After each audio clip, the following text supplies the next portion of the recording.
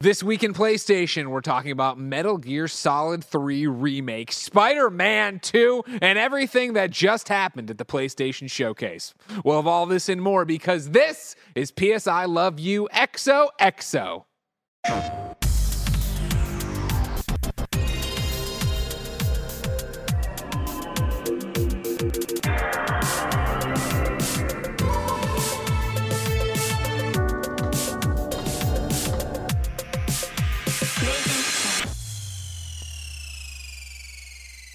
Welcome to the show, everybody. That's Andy Cortez. That's Mike Howard. That's Blessing Adeoye. That's Tim Geddes. And I'm Greg Miller. Of course, you can get this show, PS I Love You XOXO, each and every week over on patreon.com/kindafunny. There you can watch us record it live, get it ad-free, and get dozens of monthly episodes that are only available there.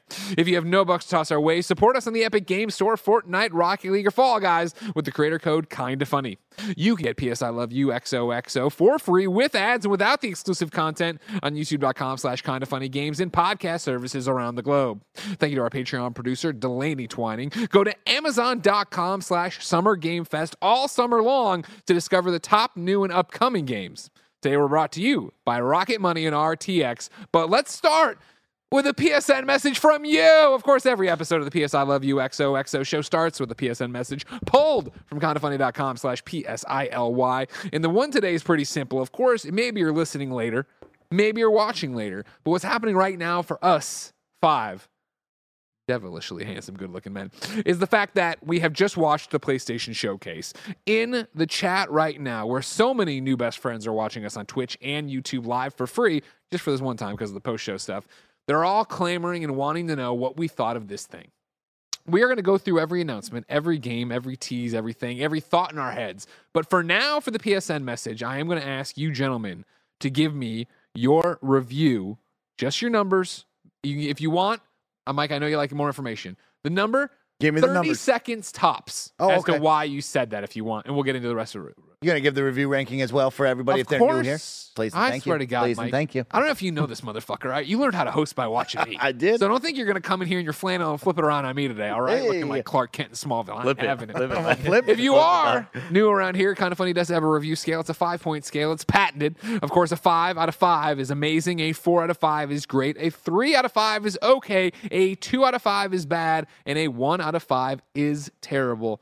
Timothy Robert Geddes, on the Kinda Funny 5-point scale, what do you give the PlayStation Showcase from May 24th, 2023? Thank you very much for starting with me, Greg. I will say, first off, supremely disappointed in this showcase. The amount of questions not answered, I am pretty damn surprised by. Having said that, I still think the quality is there, giving this a 3 out of 5. It's okay. Okay. It's not bad by any means. I feel like I'm more upset by what wasn't there than what was there. Spider-Man 2 looked awesome, but we kind of expected it. Not getting a release date, definitely a bummer on that one. Not getting Final Fantasy 16 demo today, very surprised about that. But getting a couple things like the follow-up to Journey and smaller titles like that, seeing Snake Eater, all that, real big fan of it. But all those were expected. I'm surprised by how many things I expected that weren't here. If you allow me to chime in, one of the things, if you're new around here, you might not know when we do a post show live is, of course, in our industry, the announcements come live on these streams, then are followed up by press releases, blog posts, emails. One of the things I'll be conveying things that I get in my inbox, let alone across the internet. But keep me honest, chat, and shout out as goes. I'd like to drop this in the close from the PlayStation blog post about Spider-Man 2. There's no combination of words that can wholly convey how excited we are to finally show you Marvel's Spider-Man 2 after all this time. We're excited to give you the first ever glimpse at what we've been working on all these years, and we hope you're as thrilled as we are. We know you have been patiently awaiting more information about the game, including when you will be playing it at home. While we can't confirm a date today, we are on track for fall 2023 and hope to be able to share a final release date soon, period. Just a little bit of piggybacking off of that. But Blessing, on the Kinda Funny 5-point scale, what do you give PlayStation's 2023 Showcase? I'm also giving it a 3 out of 5. I think the big thing for me is if you would ask me if we were to ever get a PlayStation Showcase that wouldn't have a big new single-player PlayStation Studios game, I would say you're crazy. Like, that would never happen. We just got that PlayStation Studios Showcase, and I think that showed, right? And the thing is, what I've been asking for out of a PlayStation Showcase would be for them to start talking about their live service and their multiplayer stuff that they've been talking about over the last few years. And that's what they did today. The thing that bums me out about it is that even though I look at these games and I'm like, oh, these games sound like they're going to be good. You're talking about Marathon from Bungie. We're talking about the Firewalk Studio game Concord that we only got the branding for. We didn't see much of the gameplay there. And then we're talking about the Haven Studios game and a game like Helldivers 2. Even though I think those games are all going to come out and be great, I don't think those trailers really did those games justice in terms of getting us excited in the way that we get excited for a Spider-Man 2 reveal or Wolverine reveal. And so I think without those big PlayStation Studios reveals that were all like, damn, I'm going to think about that trailer for the next few years. Yeah. I think that was a big swing and a miss. But this showcase still did have a lot of substance when we're talking about stuff that is new, that's exciting, and then stuff that we didn't expect, like Phantom Blade Zero. And so I still got to give it credit for that. And so overall, I'm going to give it a 3 out of 5. Okay. Snow, Bike, Mike, the host of the Kinda Funny Xcast. Yeah. What do you give the showcase?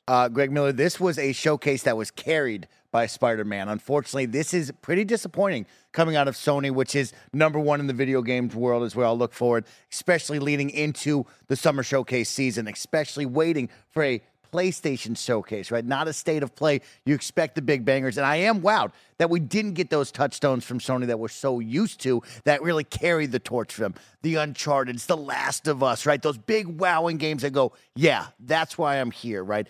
We had a struggling start to this showcase that we'll talk about. Kind of found its footing in the middle, but then kind of lackluster towards the end. There was some nice peppers and sprays in there, but really, without Spider-Man, this was going to be a bad one. But I am going to give this a 3 out of 5. Okay, right? This is not a good, great. This is a fine summer showcase that just kind of went on. We won't be talking about this anytime soon. Andy, Nitro Rifle Cortez, you've stopped playing PC games to come here and talk to us. What would you score this one? I sure did. I would give this a 4 out of 5 if it was a state of play. But it's a goddamn showcase. And the big guns didn't really show up. I'm going to give this a 2 out of 5. Okay. I think that like, it would be worse if Spider-Man didn't show up. Yeah. I think it may have been better if we didn't see a lot of titles that maybe aren't going to knock the doors off anywhere. Sure. There were a lot of titles. Heavy hitters. You wanted some. There were a heavy lot of hitters titles in the middle that like I feel like we could have just taken away, and it kind of reminds me of sometimes when we watch. Could you be talking about Cat Quest? Yeah, exactly. It kind of reminds me of sometimes when we watch Summer Games Fest or like some Achilles stuff, where it's like this would have been a perfect thing if you took out some of the fluff in the middle. Sure. I think that like I'd be a lot more down on this, like Mike was saying, if Spider-Man didn't show up.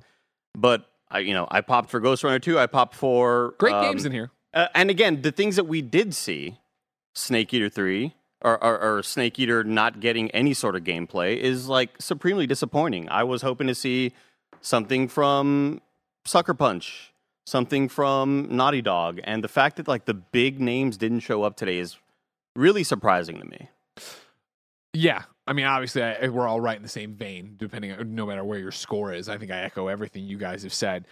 For me, I think I personally, I mean, this is a PlayStation showcase. This was the chance to set the stage for what the next phase of the PlayStation 5's life cycle would be, to really show what PlayStation is doing with all these first-party studios and all the investments they're making. Of course, their partnerships are a big part of that. But we keep talking about, PlayStation Showcase, it would have been fine if it was a state of play or this, that, or the other. It wasn't a state of play. This was a PlayStation Showcase. This was supposed to be the kickoff to Summer Game Fest and this huge thing, and I really feel that this is a 2 out of 5. I am leaving this not, holy shit, did you see this? Did you see that? Blah, blah, blah, blah. Like, it's like, Metal Gear and Spider-Man. And even for, thank God they went further. We keep saying it would be bad. It would have been really bad without Spider-Man, of course. But when they got to the end of the Kraven thing in the jungle, I was like, please don't end here. Yeah. I was like, please don't tell me you're about to end and give us a date and move on. Like, thank God they went into it and they showed gameplay and did all that. But all went that on a little bit too long as well. Yeah. All that said, it still for me is one that I'm like, oh man, like you didn't get all of this. I feel like, the stage was set in prime for you to come in and blow the doors off, really be like, we are PlayStation. This is what we do. This is what it is. I am beyond, no pun intended, shocked that we did not get Last of Us Factions in any shape or form.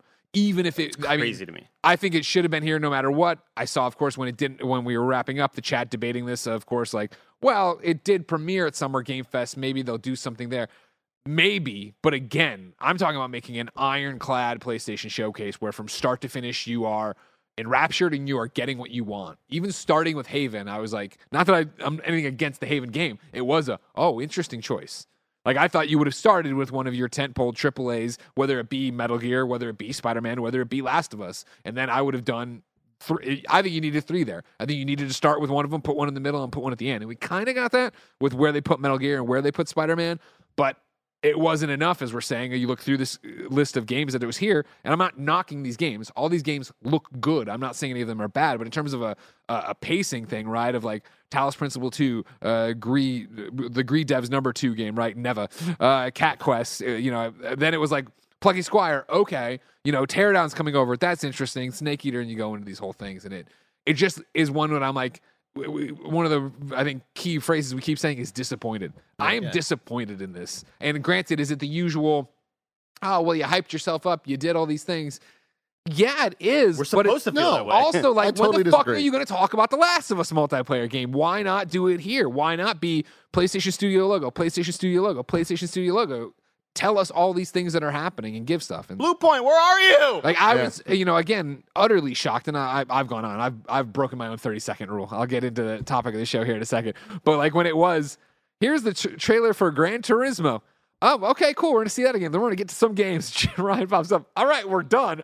Oh no, one more game. It's a couple announcements. I digress. Let's move on, Barrett, to topic of the show. Of course, topic of the show is the actual rundown of the PlayStation Showcase. By my count, I have on here 37 announcements and or games. That's including Gran Turismo trailer. It's giving the Metal Gear Legacy Collection Volume 1 its own spot, along with the Project Q and earbuds, so a little bit less from there. Timothy, I enjoy having you on this show. Me too. Would you like me to run through all of them, you think? Or do you want to go one by one and talk a little bit about what we saw there and what it was? I say we go one by one. Sounds good. Number one, the show starts with Haven's game. That's right, Jade Raymond's game that we've heard a lot about. Stuff's going on. You're watching the trailer. Okay, it's got this anonymous vibe. It's got this, what's the one with Natalie Portman in the masks I'm always seeing about the kids? Vendetta. V for Vendetta. It's got a Watch Dogs vibe. Yeah. And then, of course, it pops up. It's called Fair Games. As this went going, of course, live service is on the tip of everyone's tongue. Multiplayer stuff. 60 just frames today. per second. Of course, on Games Daily today, Blessing and I were talking about PlayStation, talking about, what was it, by 2026? 60% of their development budget is going to live service. And so here you go. This is clearly going to be one of them, right, as we went through and saw this. I want to jump to Mike. You, of course, Mr. Multiplayer. You run the stream team for Kind of Funny, streaming each and every day. What did you think of Haven's game here, Fair Games? And before you even do that, it's worth pointing out, I put a poll in chat. Chat said with 48% of the vote, they'd give it a 3 out of 5. 42% of the vote said 2 out of 5. Solid right there. This is one, of course, we are chasing the trends of multiplayer games and live service games being the hot thing right now and getting the most bang for your buck out of your players. And it is a flashy trailer, right? We did not see any gameplay. We do not know what the gameplay will actually consist of, match to match, moment to moment. But when we talk about catchy, eye-catching trailers, they knocked it out of the park, right? This game is going to catch your eyes. There's some really cool moments in there that you go, oh, wow, is that what it's going to be like gameplay where Blessing picks up a piece of glass and now uses it as the Captain America shield? Are we really going to go up an elevator together, me and Andy, and have a shield through lasers? Like, there was some cool eye-catching moments. The issue is, of course, we are now chasing trends, and we see it all over this multiplayer landscape, whether it be the finals, whether it be anything new coming in. You need to make a big splash. And yes, you have the Sony backing. You have Haven Studios with their first game. This is exciting stuff, but the gameplay has to land, and you have to be somehow unique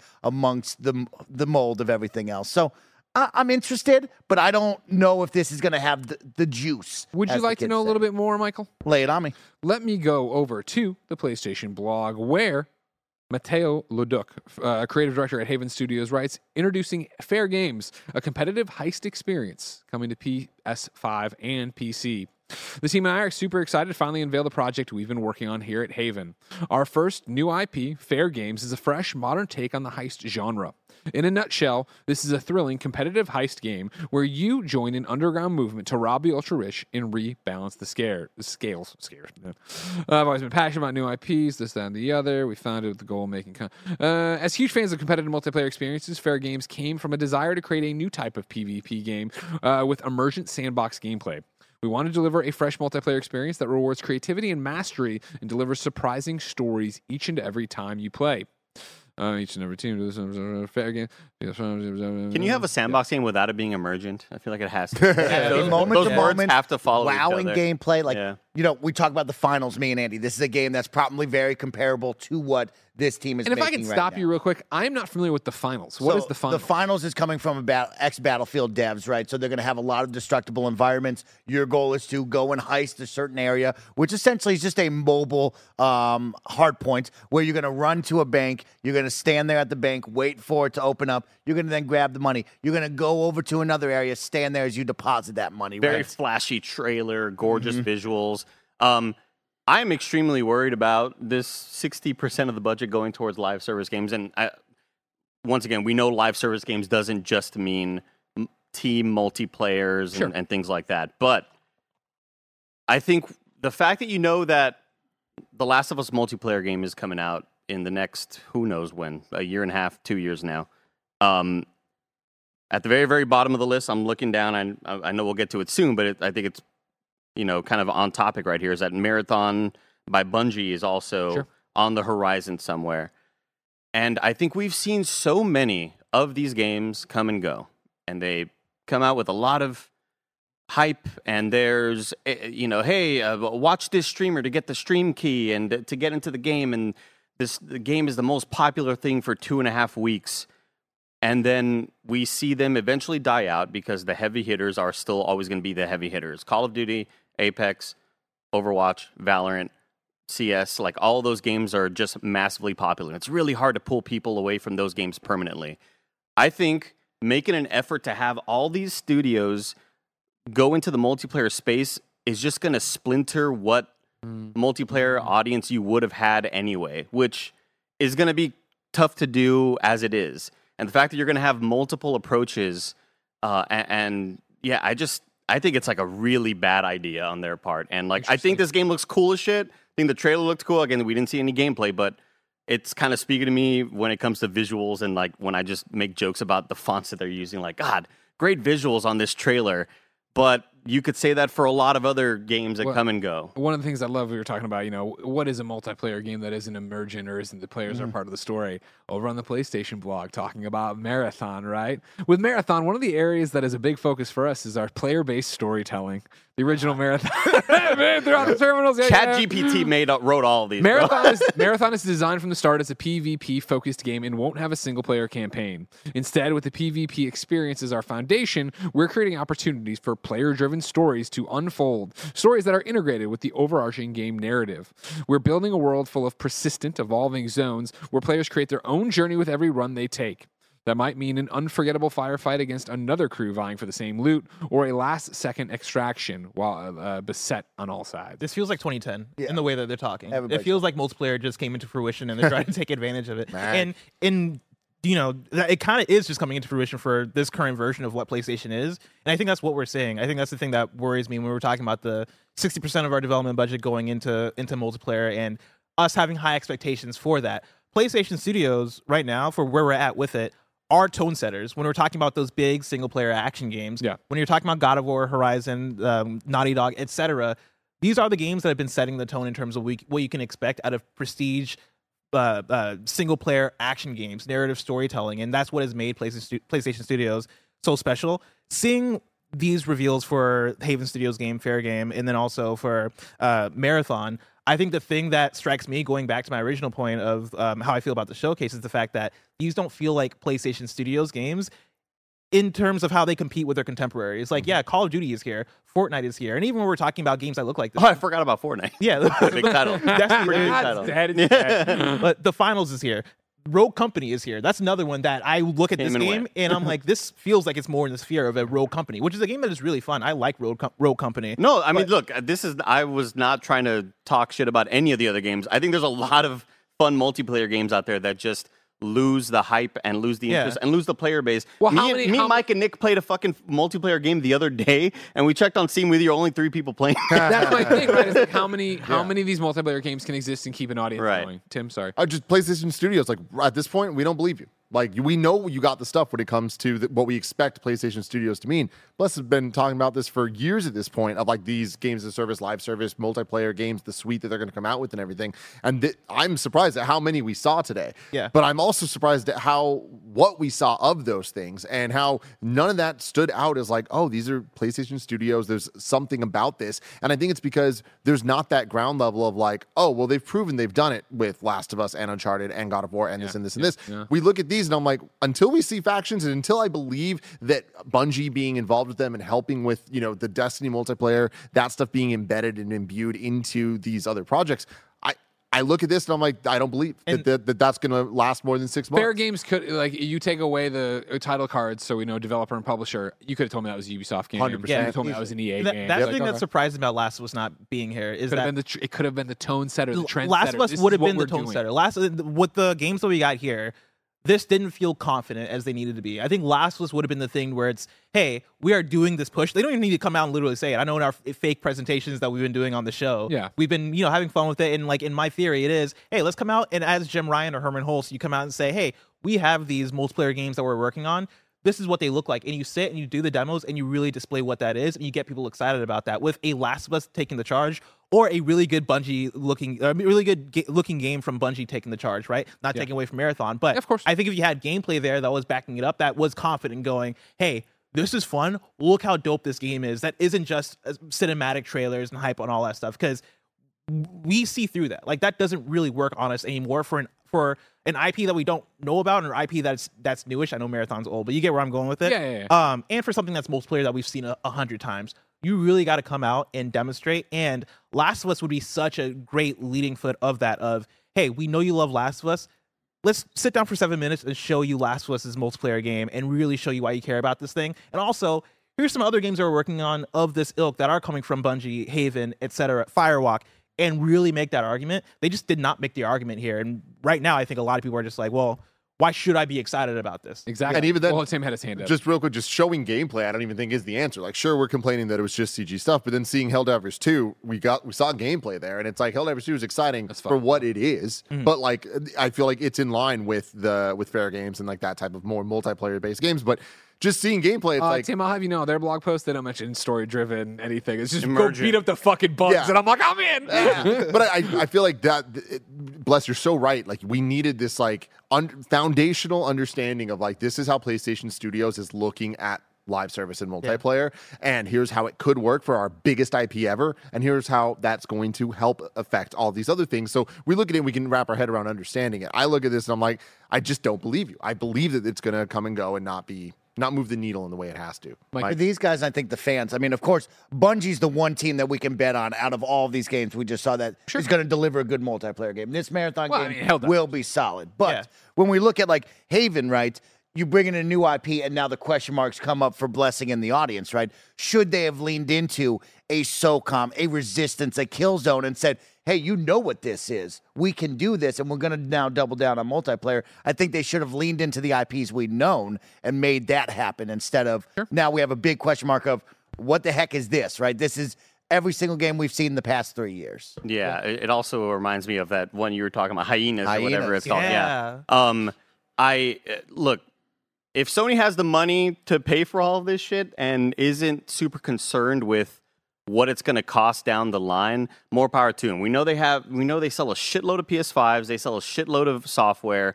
They have the money to kind of make these things. The only reason why I'm so hesitant about all of this push towards multiplayer is we've seen this story before, and there's going to be a blog post a year and a half from now about this studio shutting down, layoffs because that game didn't work. And it's like, well, that's a misallocation of resources, and that's like bad direction in producing, thinking that, oh, this is where all the money's going to be, and then eventually just leads to layoffs and people are pissed off, you know?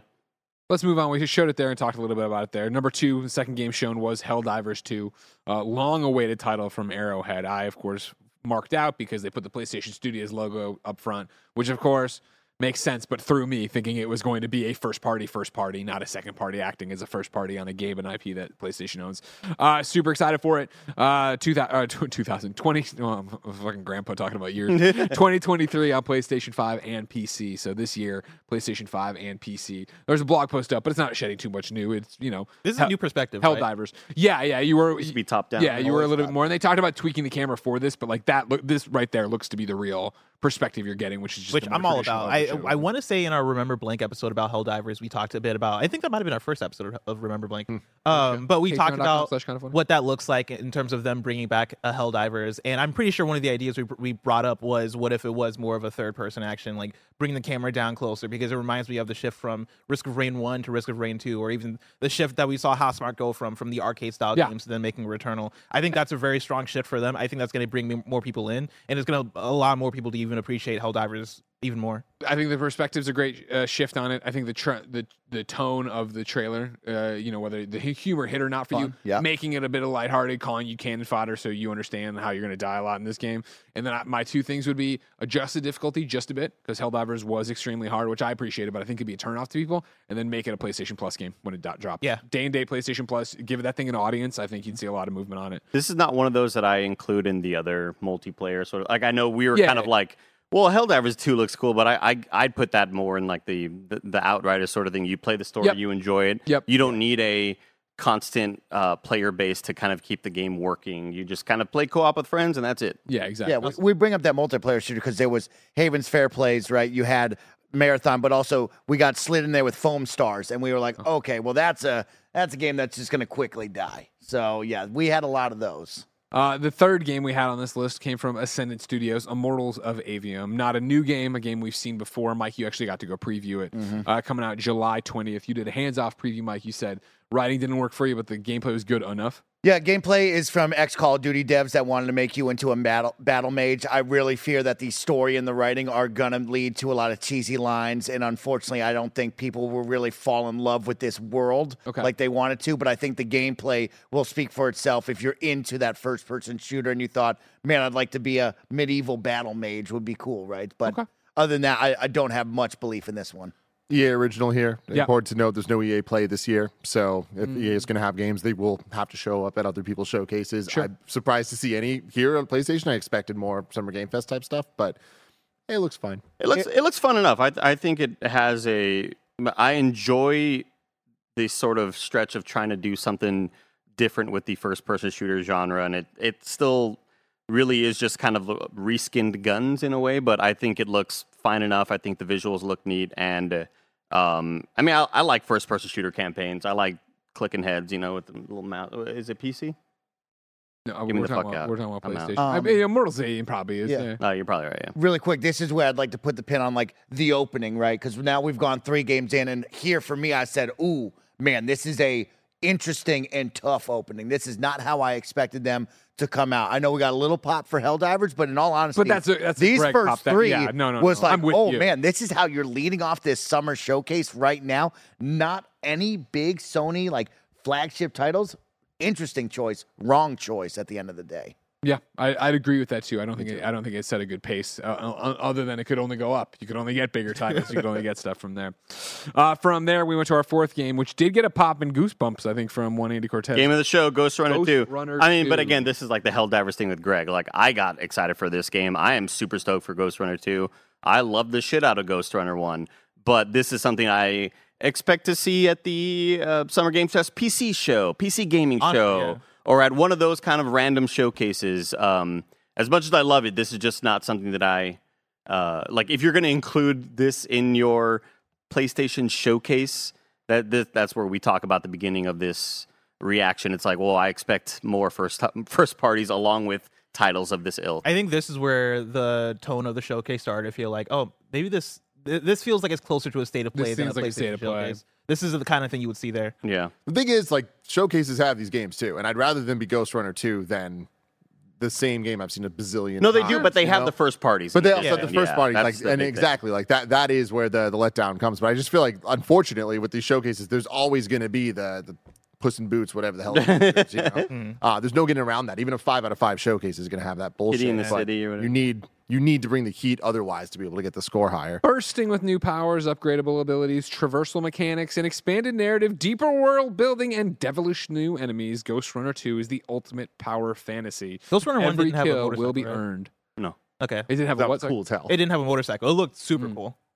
Adapt to and master the gameplay as only a cyber ninja would. Be under no illusion, blood will run. Accompanied by a killer synthwave soundtrack, Ghost Runner 2 is released later in 2023 for Steam, PlayStation, and Xbox. That soundtrack is disgusting. You feel like you have grime on you after you listen to that soundtrack. But yeah, Ghost Runner kicks ass. I am very, very much looking forward to that. If you haven't played part 1, do yourselves a favor and do so, because I know they came out with the PS5 version about a year ago, maybe at this point, and so that helped the game run better there, because I know it was having trouble on PS4.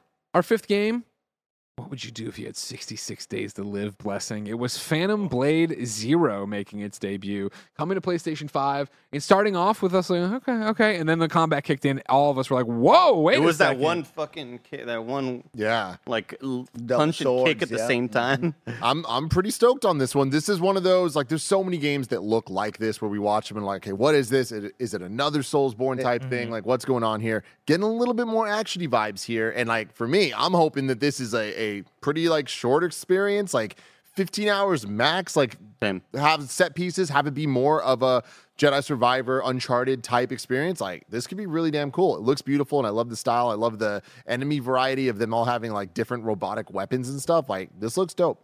Yeah, this is one I want to look more into, because as we saw the developer pop up, S Game, I immediately Googled, because I was like, who are they? What do they do? And they've put out previous Phantom Blades in the past on mobile, right? On mobile and PC. And so this is a IP that's existed already, but it seems like this is the transition they're making a console. And I'm with you that this trailer looks incredible. The one thing is I want my hands on the controller. I want to know, like, what are the button inputs for this? What am I doing? Because a lot of these animations look almost too fluid. It looks almost too good, and I want to know what that means. I want to know if that is QTEs or a dodge button or like an action button, or what does that look like when I actually have my hands on the controller? Is it going to feel like I'm in control of the combat? Because, man, if they're able to achieve that, then this thing could be really special. Yeah, I was worried it was... I'm glad it ended up looking as good as it did, because I was worried it might be a little bit of fool's gold that we see whenever somebody says, oh, dude, you should watch this new trailer from this game. And you look at it, it's like, wow, this looks incredible. And the character moves and you go, oh, never mind. Oh, it's a team of 2 people? Yeah, never mind. Yeah. It's not going to be too great. Like, this ended up really surprising me in what Tim was mentioning earlier. Like, it looks like just here's going to be a lot of tough Souls-like bosses. You're going to have trouble with it. You're going to get better at the combat. But then we saw those set pieces of being on the truck and kind of these scripted moments that looked more like what we see with Naughty Dog games or like God of War and stuff like that. So I think it looks pretty awesome. In Phantom Blade Zero, you play as Soul, an elite assassin serving the elusive but powerful organization known simply as the Order. Soul is framed for the murder of the Order's patriarch, gravely injured in the ensuing manhunt, and though his life is saved by a mystic healer, the makeshift cure will only last 66 days. Now he must fight against powerful foes and inhuman monstrosities, all while seeking out the mastermind behind it all before his time runs out. That's a great premise. I love that premise right off the bat, right? I'm reading, of course, from the PlayStation blog here, of course, where I have the founder and the CEO of S Game talking about this and what's going on, right? Phantom Blade Zero unfolds in a semi-open world consisting of multiple large maps filled with diverse handcrafted activities. The world of Phantom Blade Zero is bleak and punishing, a constant reminder to never let your guard down. Having a decade of mobile development under our belts, we've learned to simplify control inputs for touchscreens, giving players ways to execute elaborate moves without mindless button mashing. We've taken these lessons and applied them to the action gameplay with a controller. We're honored to have Mr. Kenji Tanigaki as our action director, the fight choreographer master behind many of the classic martial art films that inspired us. Oh. So for Phantom Blade Zero, he physically demonstrated each move in the game to be scanned by a camera matrix. That's awesome. The data was then used as reference material for animators and artists. So, fun thing that Barry just brought up, Xbox just tweeted out an image of games coming to Xbox that are all games that showed up on the showcase. Nice. Games like Immortals, a little Marathon. tit for tat there. And a little Metal Gear. Marathon. Right Metal Gear is coming to Xbox. Oh, of course. Marathon. I'm a little surprised. I thought Marathon would have been an exclusive. Yeah, I wonder where that... Bungie's talked about since their acquisition that they're still going to make games for other platforms. But I assume that meant that Destiny. I thought that was just them saying like, yeah, Destiny would just be the only one. Thank God they got Cat Quest. Exactly. Your sixth game on the list Mike, here. you got some games to talk about. Well, I mean, they got Metal Gear, they got Dragon's Dogma, they got Ghost Runner, right? Like Alan Wake 2. These are games you expected, but this is also one of those coming out. Perfectly timed tweet from Xbox and saying, hey, we still have those games, right? We've had a tough time over on the Xbox side since the Phil Spencer interview, since Redfall. Now you come into this, it's like, oh, yeah, you got to say this right now and make sure people know, hey, these games are coming over here. Yeah, too. third-party games, they're coming to Xbox. They go Street Fighter 6, Final Fantasy 16. It's looking real good. Real good over there on Xbox. Shout out to the graphic design team at Xbox who already had this template made by the time the showcase was happening, and they were adding in the games they knew it to it as Yeah, the showcase was going. That's Keeley tweeting out after E3 tweeting something. Yep. Your sixth game was from Giant Squid. It was Sword of the Sea. This is coming to PlayStation 5. This, of course, is the one you were like, is this Journey? And that popped up. It's like from the designer of Journey and Abzu and all these things. You're like, oh, okay, cool. And you skate on a sword, Tim. I'm so stoked on this, man. This is, I love Journey so much. One of my favorite games. I love skateboarding games. I love cool things like this, visual style stuff. Really high on this one. I hope that it's good. Haven't loved all of the follow games, Abzu and things like that weren't really for me. But like, are you kidding me? There's a freaking half. I do need to correct myself. I was fucking with you, Mike. Street Fighter 6. I'm stuck on that Street Fighter 5 I saw shit. the chat got you. And I wanted you to know I was smiling. I know. But yeah, no, this looks super damn awesome. That was definitely a big surprise. I wish it was Journey 2. That doesn't make sense, but I'll take this. Of course, this is just the designer. This is a Giant Squid who has people that did work on Journey, and they took that and made Abzu and then made the Path List, and the Path List is the one that I fucking love. You did love that one. Yeah, and so I very much love that this is gonna be the follow up, and I'm with Tim that seeing them on a skateboard looking thing, the snowboard, looks really good, looks really exciting. Yeah. No sword. Looks good. Snowboard. Sand sword. Sword of the Sea. Your next one was the Talos Principle 2 coming 2023 to PS5. One that I always heard a lot of good things about, but I was never that puzzle guy. I didn't want that Me one. too. I didn't like those kind of puzzles, so I'm glad for y'all that that's happening to you. So excited for them all, Greg. I do want to input the fact that Stellar Blade wasn't here, and I'm shocked and I'm shooketh. It happens. Where's Stellar Blade? Then it was from the developer of Gree Neva. This is the one with the two dogs, one big one, one small one. One lady and a sword. Andy, what's the name of this game? Never. This one's coming 2024, but a beautiful art style. Be interested to see how the actual gameplay looks and what they do with all this stuff. But that's the big question, right? Everything about this, super into. Love the emotional vibes stuff. Like, the vibes I'm here for sure. Greed was not my favorite thing. I didn't stick with it, either. so I'm a little bit worried about that. That not seeing any gameplay here, but I'm definitely excited about this one. It's on the list. Are you guys going to be able to emotionally handle it? I don't think so. I was already getting a little. Barrett, I picture like as soon as credits roll, Tim just grabs Moose and you don't even get it, dude. I was about to leave in the middle of the showcase to go home to Lulu. Never. Number 9, Cat Quest: Pirates of the Peruvian. Peruvian. I have a. It's a purr joke. I kind of thought we just cut to commercial in that moment. like it wasn't out of the blue one. Like afterwards, even, Whopper. Even the smaller games that we had so far had at least. Oh, this is a trailer that knows it's in a PlayStation showcase. This one definitely had a trailer of like, this is just the trailer. Kind of funny game showcase vibes. Yeah. Like this is something you show every time before you go to commercial, like at the Game Awards, where Keeley has that one kind of mobile game that's dropping a lot of dough. Like that Gearbox presentation at E3 where they kept showing the same game over and over again. Homeworld 3. They hit game. Yeah. Like, I really want us to know about Homeworld 3. People are popping off that they're usually good games. So, I mean, we're not arguing that they're bad games. Homeworld? We're just saying the trailer. No, Cat Quest, goddammit. That was fine. Just felt like a little out of place. 2024, PS5, PS4. Number 10, Foam Stars, ladies and gentlemen. PlayStation 5, PlayStation 4. And God, this looks painful to look at. This was, no. This reminds me of all the Ubisoft failed multiplayer games. What really, this has got Roller Champions written all over it. But I guess what really kind of struck me was in the cinematic trailer, I was like, this is going to be a multiplayer game that doesn't really do much, right? It's going to be done for in about 6 months. And then it cut to gameplay, and it looked way worse. and I think it's the choice of colors and like the brightness of it all. It just seems like way too much noise. It's so much noise. I mean, it's about time someone did a Splatoon-like. Yeah, you know what I mean, there's so much. Can we make Splatoon? A lot of success with Splatoon on the Nintendo side, and like they really like tripled down on that during the Wii U era of like, hey, this is going to be our big multiplayer game, and like it has a huge audience, and especially on the esports side of things in Japan. We're all making a lot of Splatoon references. Great and all logo. Stuff. It also looks a lot like the KDA people who did the song Pop Stars, and they're calling it Foam Stars. And I just want to get that on the record as well, just so everybody. We were talking about on KFGD about like Square Enix's output, and usually once per year they have a game that's a real big stinker.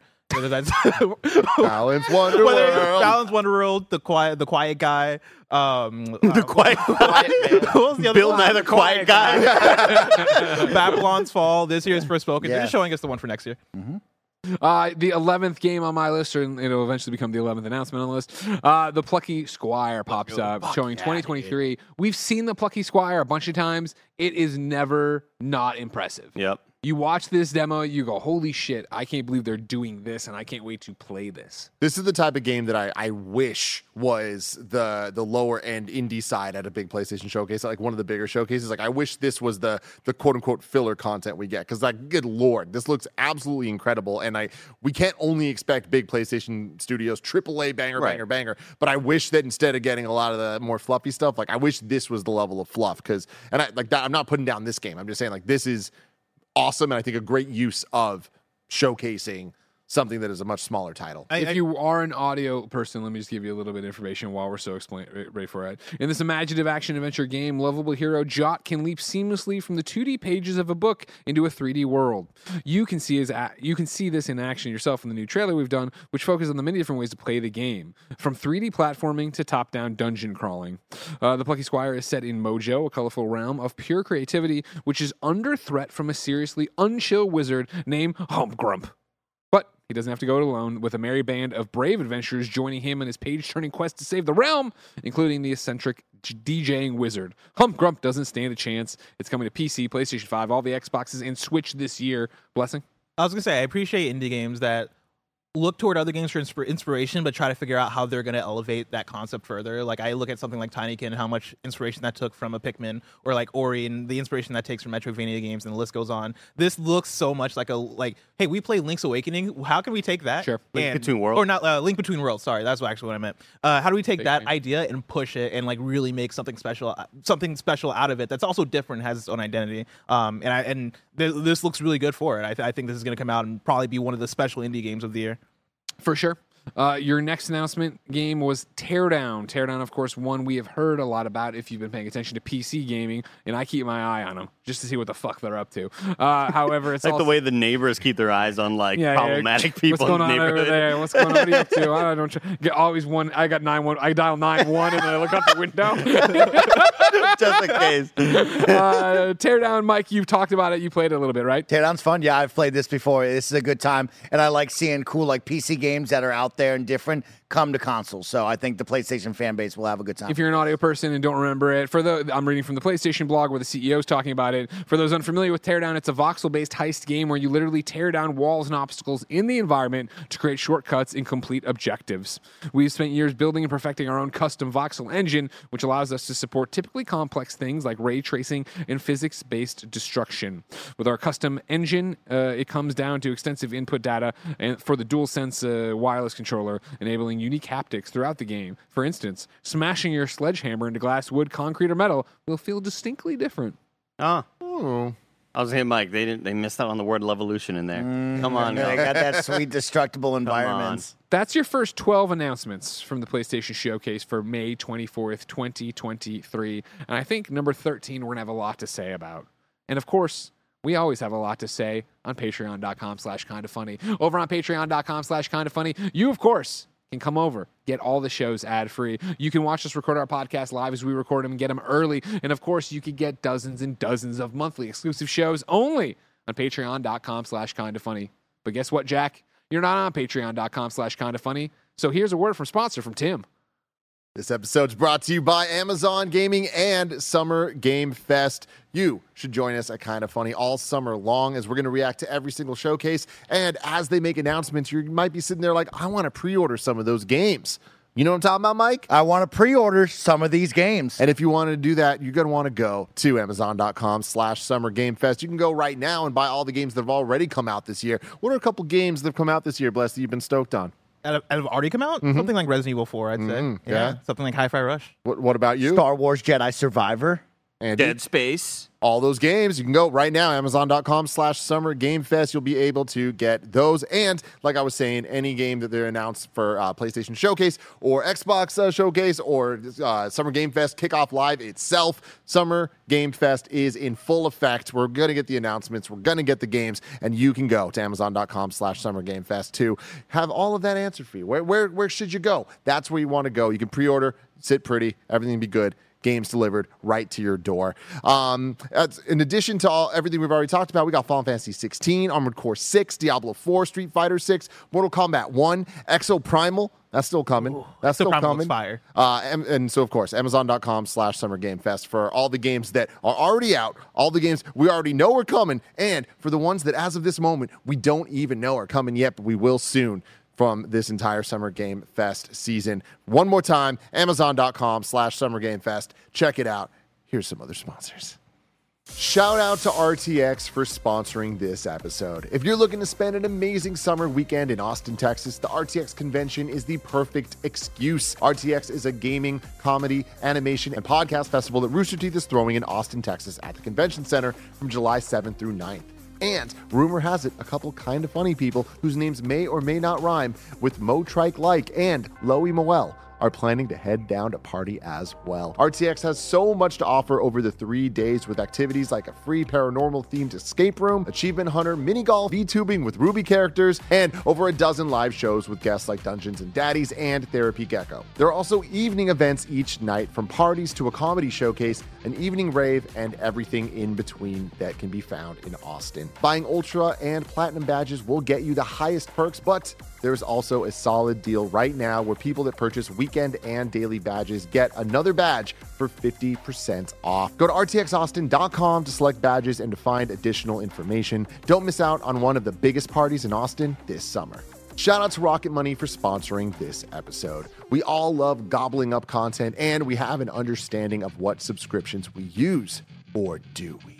Do you know how much your subscriptions really cost? Most Americans think that they spend around $80 a month on subscriptions when the actual total is closer to $200 plus. You could be wasting hundreds of dollars each and every month on subscriptions that you don't even know about. Rocket Money is a personal finance app that finds and cancels your unwanted subscriptions. It monitors spending and it helps you lower your bills all in one place. Rocket Money has saved some of us here at Kind of Funny a ton of money, and it can help you too. Rocket Money also helps you manage all your finance in one place and automatically can help you categorize your expenses so you can easily track your budget in real time. So stop throwing your money away. You can cancel unwanted subscriptions and manage your expenses the easy way by going to rocketmoney.com/kindafunny. That's rocketmoney.com/kindafunny.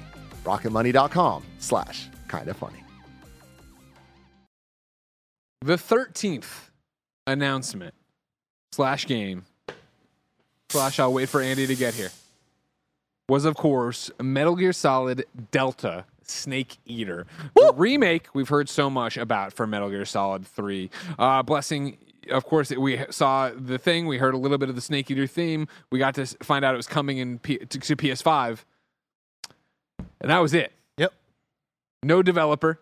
Konami didn't even put their logo on it. Yep.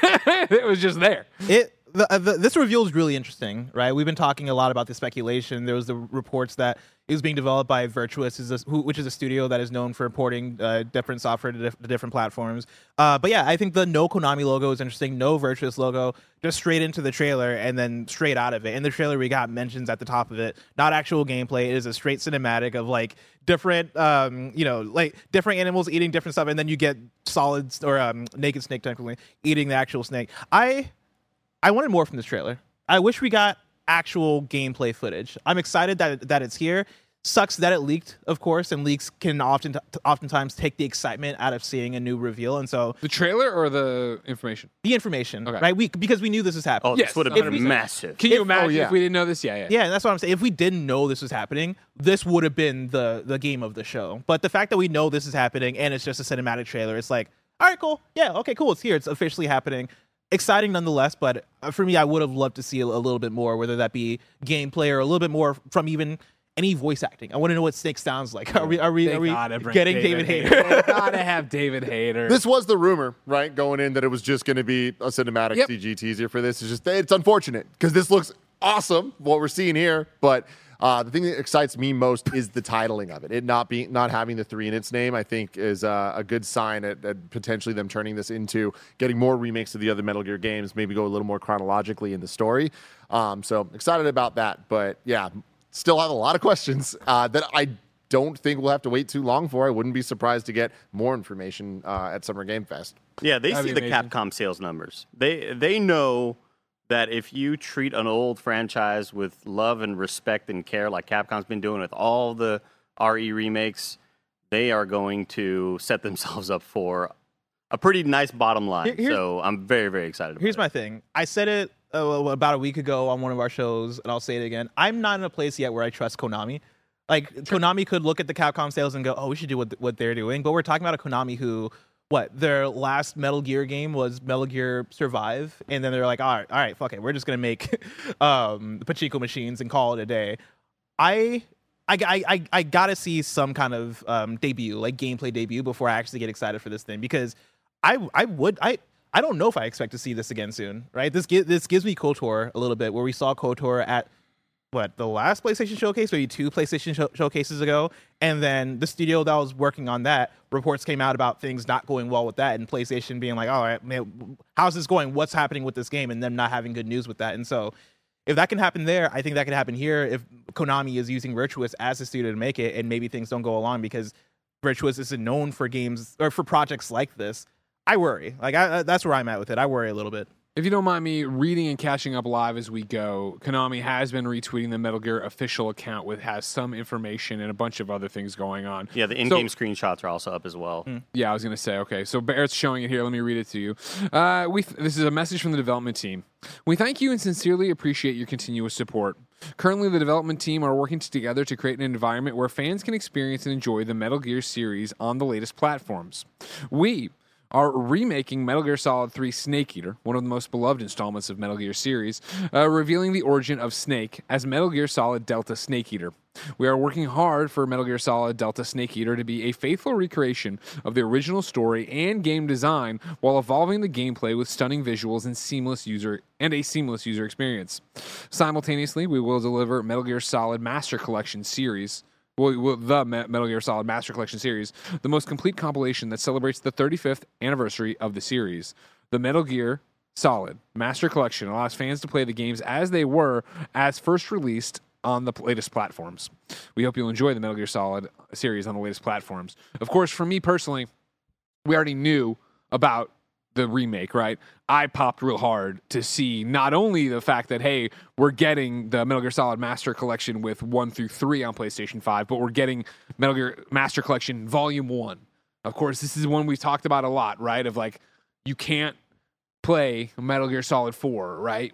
How do you get that? The idea that there could be a Volume 2 and that could have Peace Walker, that could have 4, that could have, to some degree, maybe 5 or whatever, do whatever.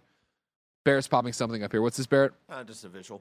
Okay, thank you very much. Sorry, Yeah, the thing I'm below pretty let was down new. by this announcement, actually, because I feel like this is something we've seen now 2-3 times on different consoles of having this legacy collection in some way, shape, or form. And for it to be just these games, an original, it's like not even subsistence, not substance, if I'm looking at that correctly, not having Twin Snakes. Like, if you're going to have a master collection, like, I want everything, not just like we talked about when Super Mario 3D All-Stars came out. It's like, where's Galaxy 2? It's like, looking at this, I'm like, I want trophies for Metal Gear 1. like, there's a lot of things that I feel like they could do that would be sick, but like, I mean, yeah, what they're offering here is like less than collections on the PlayStation 2. Barrett, of course, paging through Wario 64's screenshots here that also accompany the information today. There we go. I do not. I'm want aware to it's only fight- Volume 1, guys. I don't want to fight a big snake in Unreal Engine 5 Sorry, or you whatever gotta, this is. you got to on. do it. You have to. Scary. These screenshots look good. Mike, are you going to run through and play all the Metal Gears? Oh, man. Take my money. We're running it back, Barrett, for sure. I'm excited about 3 because 3 is the one that I'm lowest on. Of course, Barrett was on the sticks. A lot of people telling me that I need to be the one to play it. So when this does come, I am a little disappointed in this announcement. I mean, cool little hype trailer, but, like, I'm ready for this. Let's get it going right now. Take my money type situation. So, yeah, I am excited to finally play this. Okay. And, yeah, I'm going to buy it. Number 15 in terms of this thing was Towers of Aghasba. Towers of Aghasba. It looks like Chia mixed up with Zelda, but it's like maybe even a little bit of Kana in there. Like, Looked like a cool survival game. I'm kind of into this. I like the big open world survival games where we go out and craft and we grab ingredients and harvest. And so if that's what I'm getting out of this, because gave me some wild Avatar vibes when this guy's on the glider and he's getting up on that crazy flying animal, and then you fly and you craft, you grab off the materials, and you fly off. I'm into that idea. So this one looked cool, but like in gameplay, will it be as good as this looks? I don't know. But the description says emergent. I'm in. Yeah, but my thing with this one is like looking at it, I feel like every time they cut scenes, I'm like, oh, it reminds me of this game. It reminds me of this game. It reminds me of this game. And I just hesitate to think it'll be as good as any of the things it reminds me of.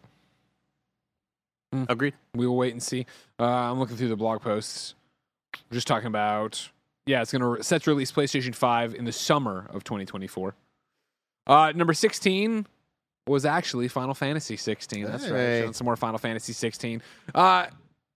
Game we're all sold on. You guys went and saw it in LA. You talked about it on the most recent Kind of Funny Games cast, available right now on podcast services and youtube.com/kindoffunnygames. But I can't wait. It looks incredible. It's going to be incredible. I do think it's weird, and I want to point out that a lot of times when we do predictions going into different showcases, we talk about, well, these games are coming out. They're going to want to remind people that they're happening. And then they rarely actually do that because they like to have, like, unless there's like a DLC planned or something. Surprised that both this and Street Fighter 6 were here in just a straight up, they're imminent, they're here type way, which I don't necessarily love. I get why they do it marketing-wise. Bummed we don't have the demo. I've been refreshing Final Fantasy's Twitter feed because I'm convinced that at any moment they're just going to be like, the demo's out tonight. So it's weird. Yeah, when Greg was talking about how on a lot of these showcases, we're always like, where the fuck is the date? Come on. And they release a press release like, hey, it's coming out there. I was just thinking, like, press release, like, oh, Bloodborne's coming to PC. We ran out of time. Jim Ryan could have given it all in.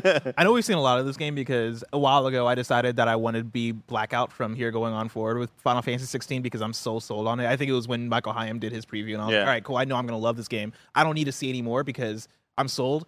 Since then, I swear to God, I've seen like 15 trailers. Like, they keep putting out footage and trailers, and like they don't whole state of play. Let's look away. I try my hardest, but I got to sit down here at this table and look at this TV, and I'm like, I don't want to see this shit anymore. I get it. It looks cool. I tweeted about Metal Gear during it because I was like, I don't need to worry about this. Smart.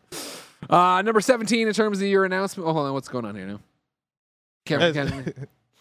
Is that making fun of the fact that they're not saying who's working? Just some development team at the bottom. Yeah. During the commercial break, during the ad break, I was trying to dig in. I'm like, who is making? Did they say who's making this game? I watched the trailer. I went to the site. I went everything. They're not saying the words on who is making this game. Whether they even wanted to say Konami, they're not even saying that, which I think is funny. Number 17 was Alan Wake 2 coming out October 17th. We saw a trailer here as it looks like he'll be playing as both the FBI woman and Alan Wake himself as he goes into his latest American nightmare. Anybody excited? Yeah. Not me.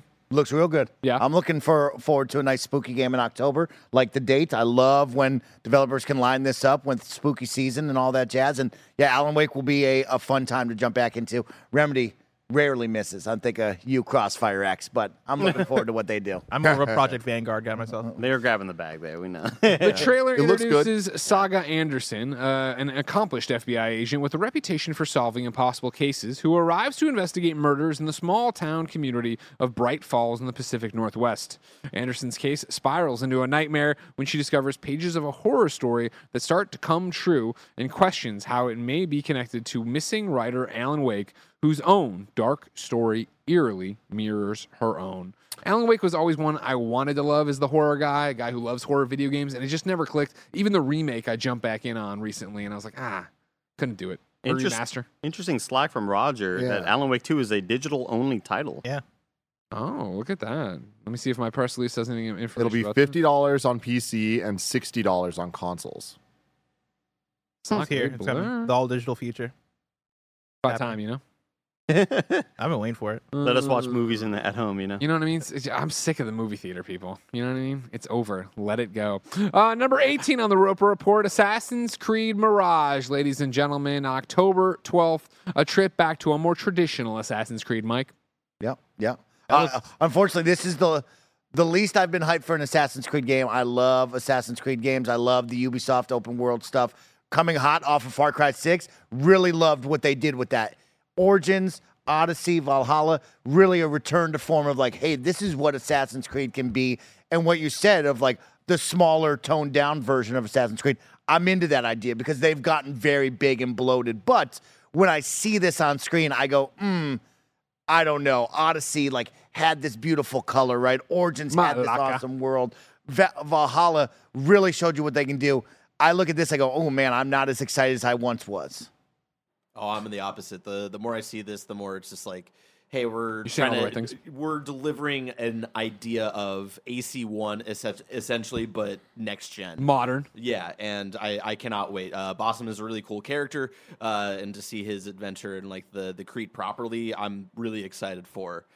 This is like I really enjoyed the open world games, but I'm excited to go back to a smaller adventure.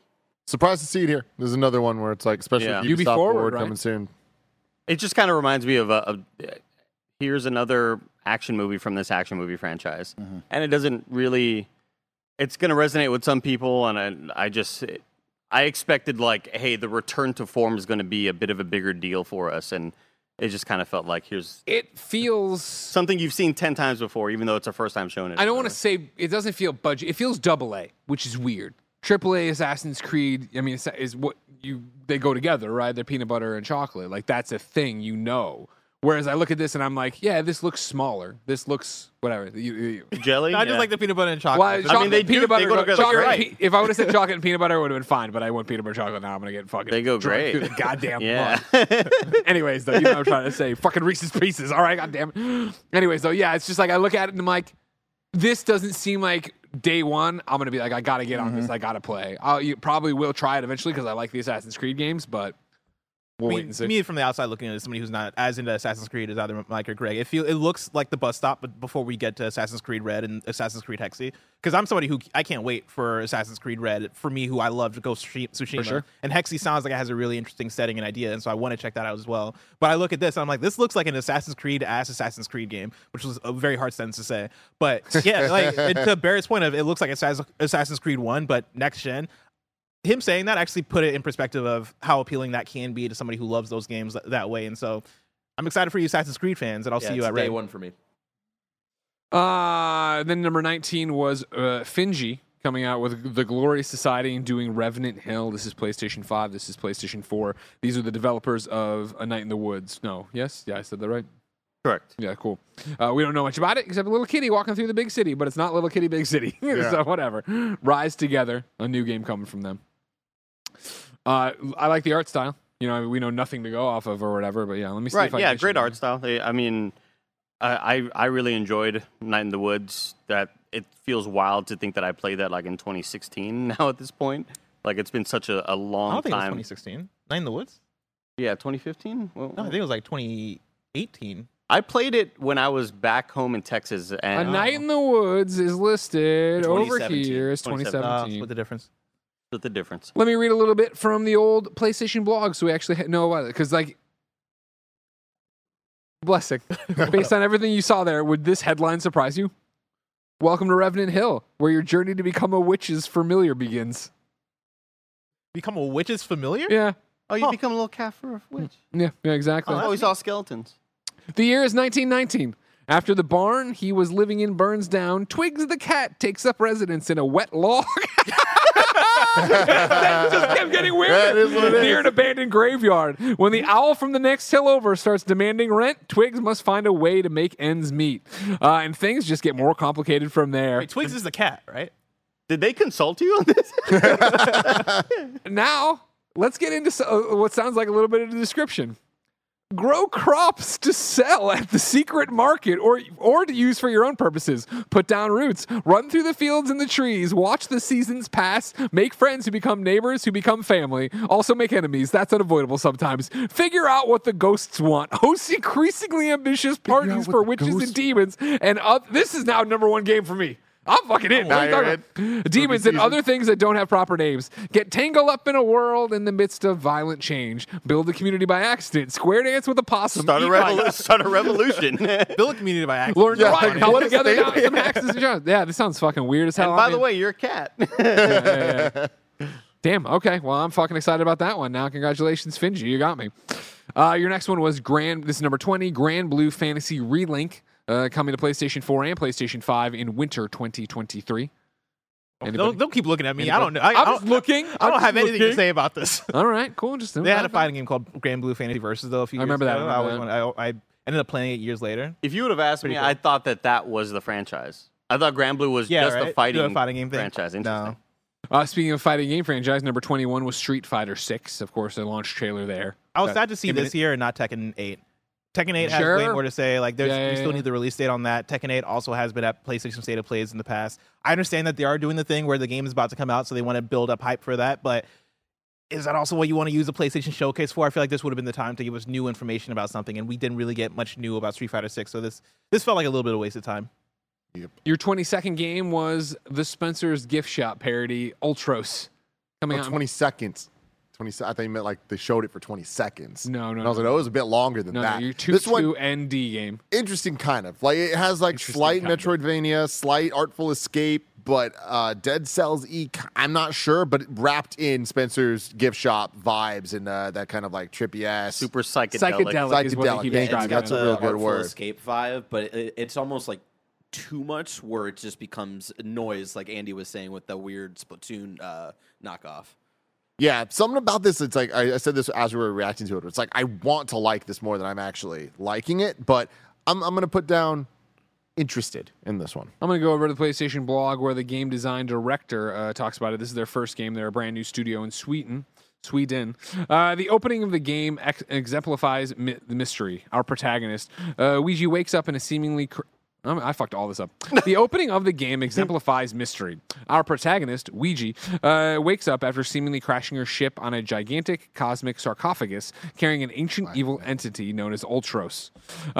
They talk about it here. It's an exploration adventure-style game grounded in sci-fi, layered in mystery, with deep lore and meta themes. Players will want to explore every nook and cranny to understand it, yada, yada, yada. The loop-based gameplay mechanic means that across multiple runs, you'll uncover secrets at every turn, all whilst unlocking different abilities on a branching skill tree.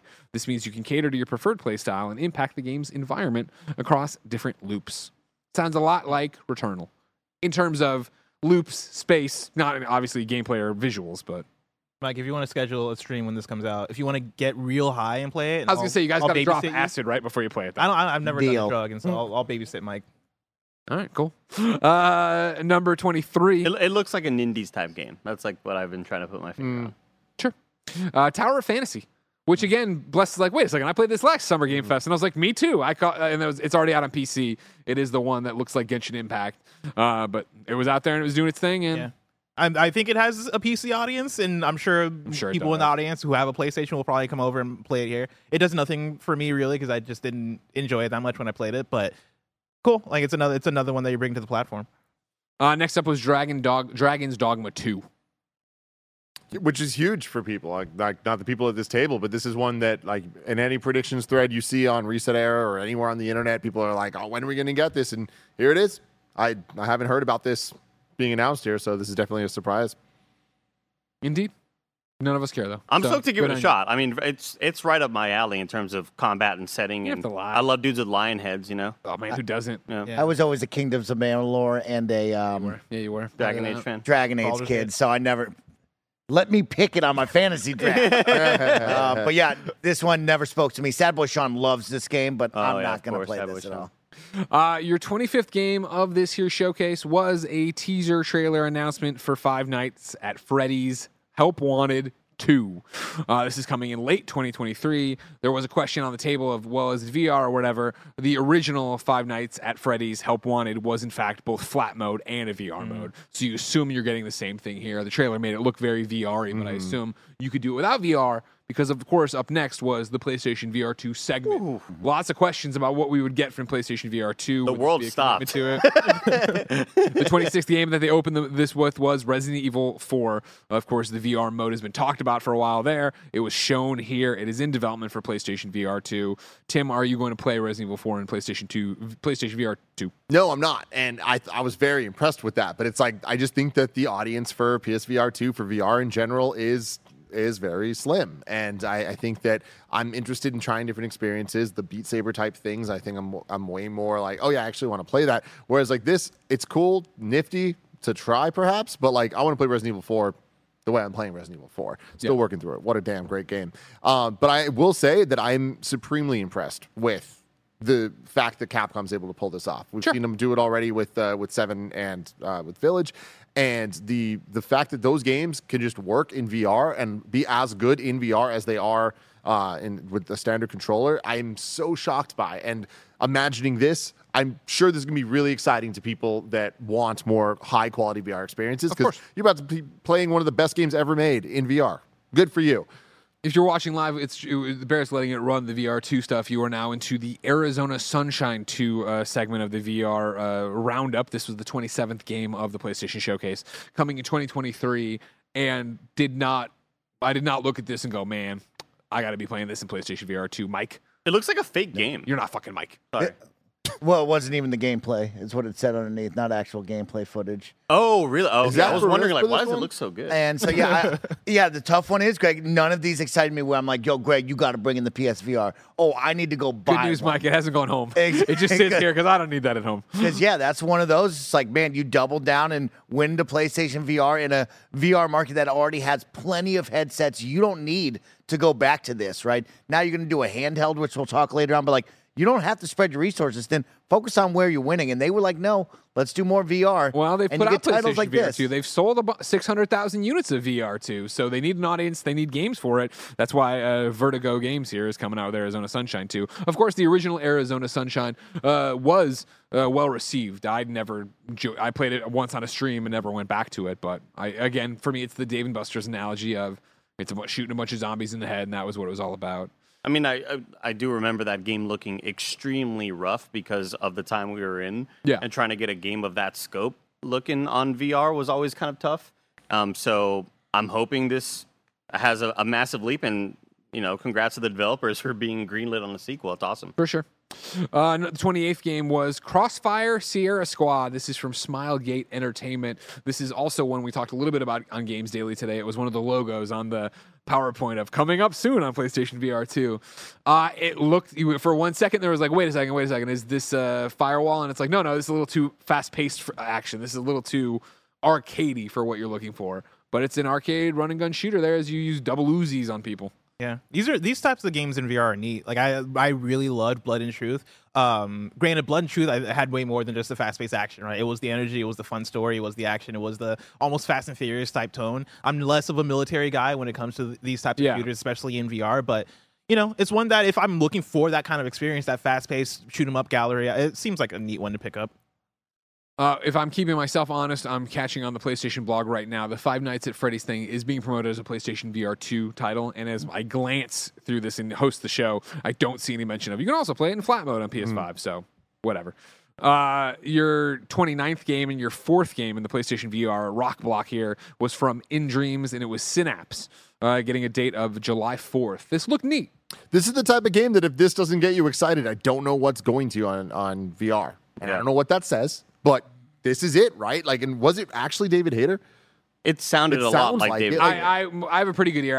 I think yes, it is David Hayter. It did sound like it. Like the colors of this, I thought were really cool. Like there's the everything everywhere all at once vibe in some of the rooms here.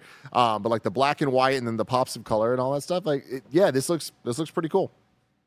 Hold on, I'm on the. See, that's something you'd probably advertise. Yep, David Hayter and Jennifer Hale announced his voice talent for the upcoming dual-wielding PlayStation VR 2 title. This, of course, is on the PlayStation blog where they're doing a whole bunch of different stuff.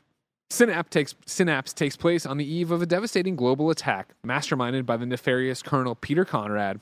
Once a respected Black Ops leader, the Colonel has since gone rogue and become a notorious enemy of the state, whose twisted thinking has reached dangerous new levels as he reemerges onto the world stage, threatening Armageddon. And that's where you come in after blah, blah, blah. You're transported into the neurosynaptic relay gateway within the Colonel's mind. So it's a little bit of getting in there and shooting stuff down. So that's cool. Does it say anything about roguelite stuff? Because that's what it seemed like from the trailer. It seemed like they're it definitely seems like you're going to be going back in there. But let me see if we heard David Hayter say something like "You're back again" or something like that. I think I don't upgrades. see anything in it. Does not a Control F on the page doesn't find rogue for me. Okay. What's the difference between like and light? What are you doing? The lolly lule though. I don't see anything in there, but I would assume it would. I hope so, because that would be the thing to bring me in. Because I'm down for that arcadey style. Oh, let me go for another run. Let me play it over again. Knowing that I'm going to be in and out of this thing by 45 minutes to an hour. That seems like a fun way to go about it. I'm down to overdose on some Dramamine and get in there. Yeah. Just like get rid of all of my motion sickness stuff. But I agree with Tim that this a game looking like that with mechanics like that, where it's guns and kind of like that Physics abilities. Yeah, physics, making shit float, tossing it away. I think that's we need more shit like that in VR games, and especially the way that looked. It's not whenever you're trying to replicate real life. I think that's really hard to do in VR with the level of fidelity that you can pull off. But when you can do weird abstract shit like that, I think that's the right direction you need to be in. Combine brutal and tactile firepower with surging telekinetic abilities as you dive into a hostile mindscape. Harness the lethal combination and master your own combat style as you dive deeper into a surreal world. Launch, levitate, and smash your enemies through destructible environments using motion controls and eye-tracking assisted aiming. Your final one. The one blessing called. He pointed to the sky, called the shot. Of course, Beat Saber, and it's out now. They advertised with the fact that it has a Queen pack also available now. That's unbelievable.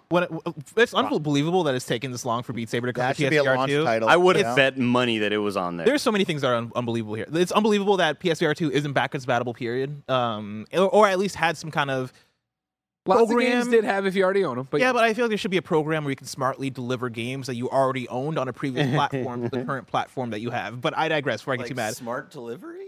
Something like that. Maybe that's what they can call it. Kebabs is calling out this is a free upgrade. Okay, well, there you go. It's a free upgrade. But again, that you're took a saying, of while to course, get the there. fact that it should have been a launch It title. should have been a launch title. You should have bringing already had this, but that's good though. When on Games Daily, we talked about VR a little bit, and the way I put it in terms of what they needed to deliver on VR this showcase was that this is their VR final exam. Like, this is the time to come out and go, this is our vision for PSVR 2 and the library going forward. This is us setting up the pieces of why you should be excited, not only for whatever immediate game you might be excited about. Maybe if you're a Foglands person or if you're looking forward to the Synapse, but why you should be excited for the future of PSVR 2. If it is something like an IP that you've talked about, Greg, of, bring in a God of War or Spider-Man or something that we're familiar with, maybe something that is from the film industry. Bring in something that is familiar, that is going to get us excited, or bring something that just looks really good. They didn't do that, right? Like, Synapse looks neat. You need way more than Synapse for VR to really make the statement on, this is why you should show up and buy this. And for me, this is a very disappointing showing for VR 2. Yeah, again, that we've rounded out. Beat Saber ends the thing, and so you are looking back at, even though it wasn't part of the official thing, Five Nights announcement, Resident Evil 4, Arizona Sunshine 2, Crossfire, Synapse, Beat Saber, and okay, some of those look neat, but it's just we're doing the same thing where you're serving the same audience. They already bought in on this idea. I don't see this moving the needle and getting more people to run out and buy it. This might be an unanswerable question for you, Greg, but like, what could they have done? Because it's like, I feel like taking titles we know, like Half-Life Alyx, and putting it on, like, that would be a step. But like, is there something? They did call them out. There was a Horizon PlayStation Studios VR game, and it was fine.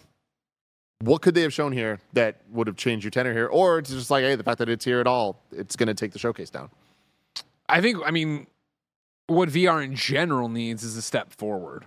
I think that's the thing we're still struggling with, is that VR experiences are not well-worn territory, tried and true, whatever. It's the fact you can throw up another military shooter and like, wait, which military shooter is it? The fact you can throw up another zombie shooter and we go, wait, what zombie shooter is this, right? Again, I use the Dave and Buster's analogy of being in an arcade and getting those experiences. Shooting galleries. We need people to push through that. You know what I mean? I think Before Your Eyes was a great example of doing something different with this tech and the hardware, which, granted, was a PC game with a webcam, is a game on your phone right now, but they did use the space of VR differently than they did in those games. It's the idea that we need something to prove why VR is awesome and why you need to buy VR. And I think right now that what they're struggling with is just that VR is VR. And I don't see somebody moving that forward yet. And that's a point for them. Could that have happened here today? No, probably not. I think what could have happened, like Blessings quoting me from the shows, a big IP. So, you know what I mean? I do think it went really far when, hey, everybody, we've already talked about PlayStation VR, number one. Now let's talk about the fact that there is a Batman game, there is a Star Wars game, there is, like, when you take those IP and you're saying, guess what? Worlds you've always wanted to exist in, you can exist in. I think then it was a little bit like, oh, okay, yes, this isn't Batman, Arkham City, Night, any of them, right? It is me teleporting around and investigating crime scenes and throwing a battery. And, like, that was fun. That was cool. That was a cool, different arcade experience. And we're just to the point now where I don't feel like we're getting a lot of those. It's like, okay, is it a job simulator type experience? Is it a zombie shooting experience? Is it a military shooting experience? Like, personally, that's not doing it for me. And I know we talked about it today. Like, it did sell better in terms of its first few months here than it did PlayStation VR 1 did, right? It's outpacing that. I will be fascinated to see how that continues. I will be fascinated to see if PlayStation is still doing PlayStation VR 2 showcase parts in their 1 year from now state of play or PlayStation Showcase. Metaverse, NFTs. I also think you need more interest from developers who are really talented and want to work in the space and create something that's really interesting. But it's such a chicken and the egg thing, right? Yeah. Where it's like, I look at this and I look at how Oculus, Meta, how Meta, PlayStation, and even like HTC and the other people who are doing it, Valve, right? You need them to be committed to burning fucking money on making great games. And I don't think that commitment is there. Yeah. I do not think that commitment is there anymore. And that's why you see something like Alex happen, be awesome, and then, okay, that's what that was. You know what I mean? Horizon, we're going to put the IP behind it, sure, and all right, we tried. That was that. Like, I don't know if there's anything that makes VR bigger than what it is already. Number 31. You're 30 back to regular games. Was Bungie showing Marathon? Of course, this is one we all talked about, a possibility. What if Bungie did that? Now, I don't know how many people actually thought it was going to happen, but Andy, it happened. I mean, it's like the sickest art direction of all time. And I don't know what the gameplay is going to look like. I think that's the biggest question. What is Bungie going to do to differentiate what you'd get from any other of these multiplayers? And it's going back to the conversation we already had.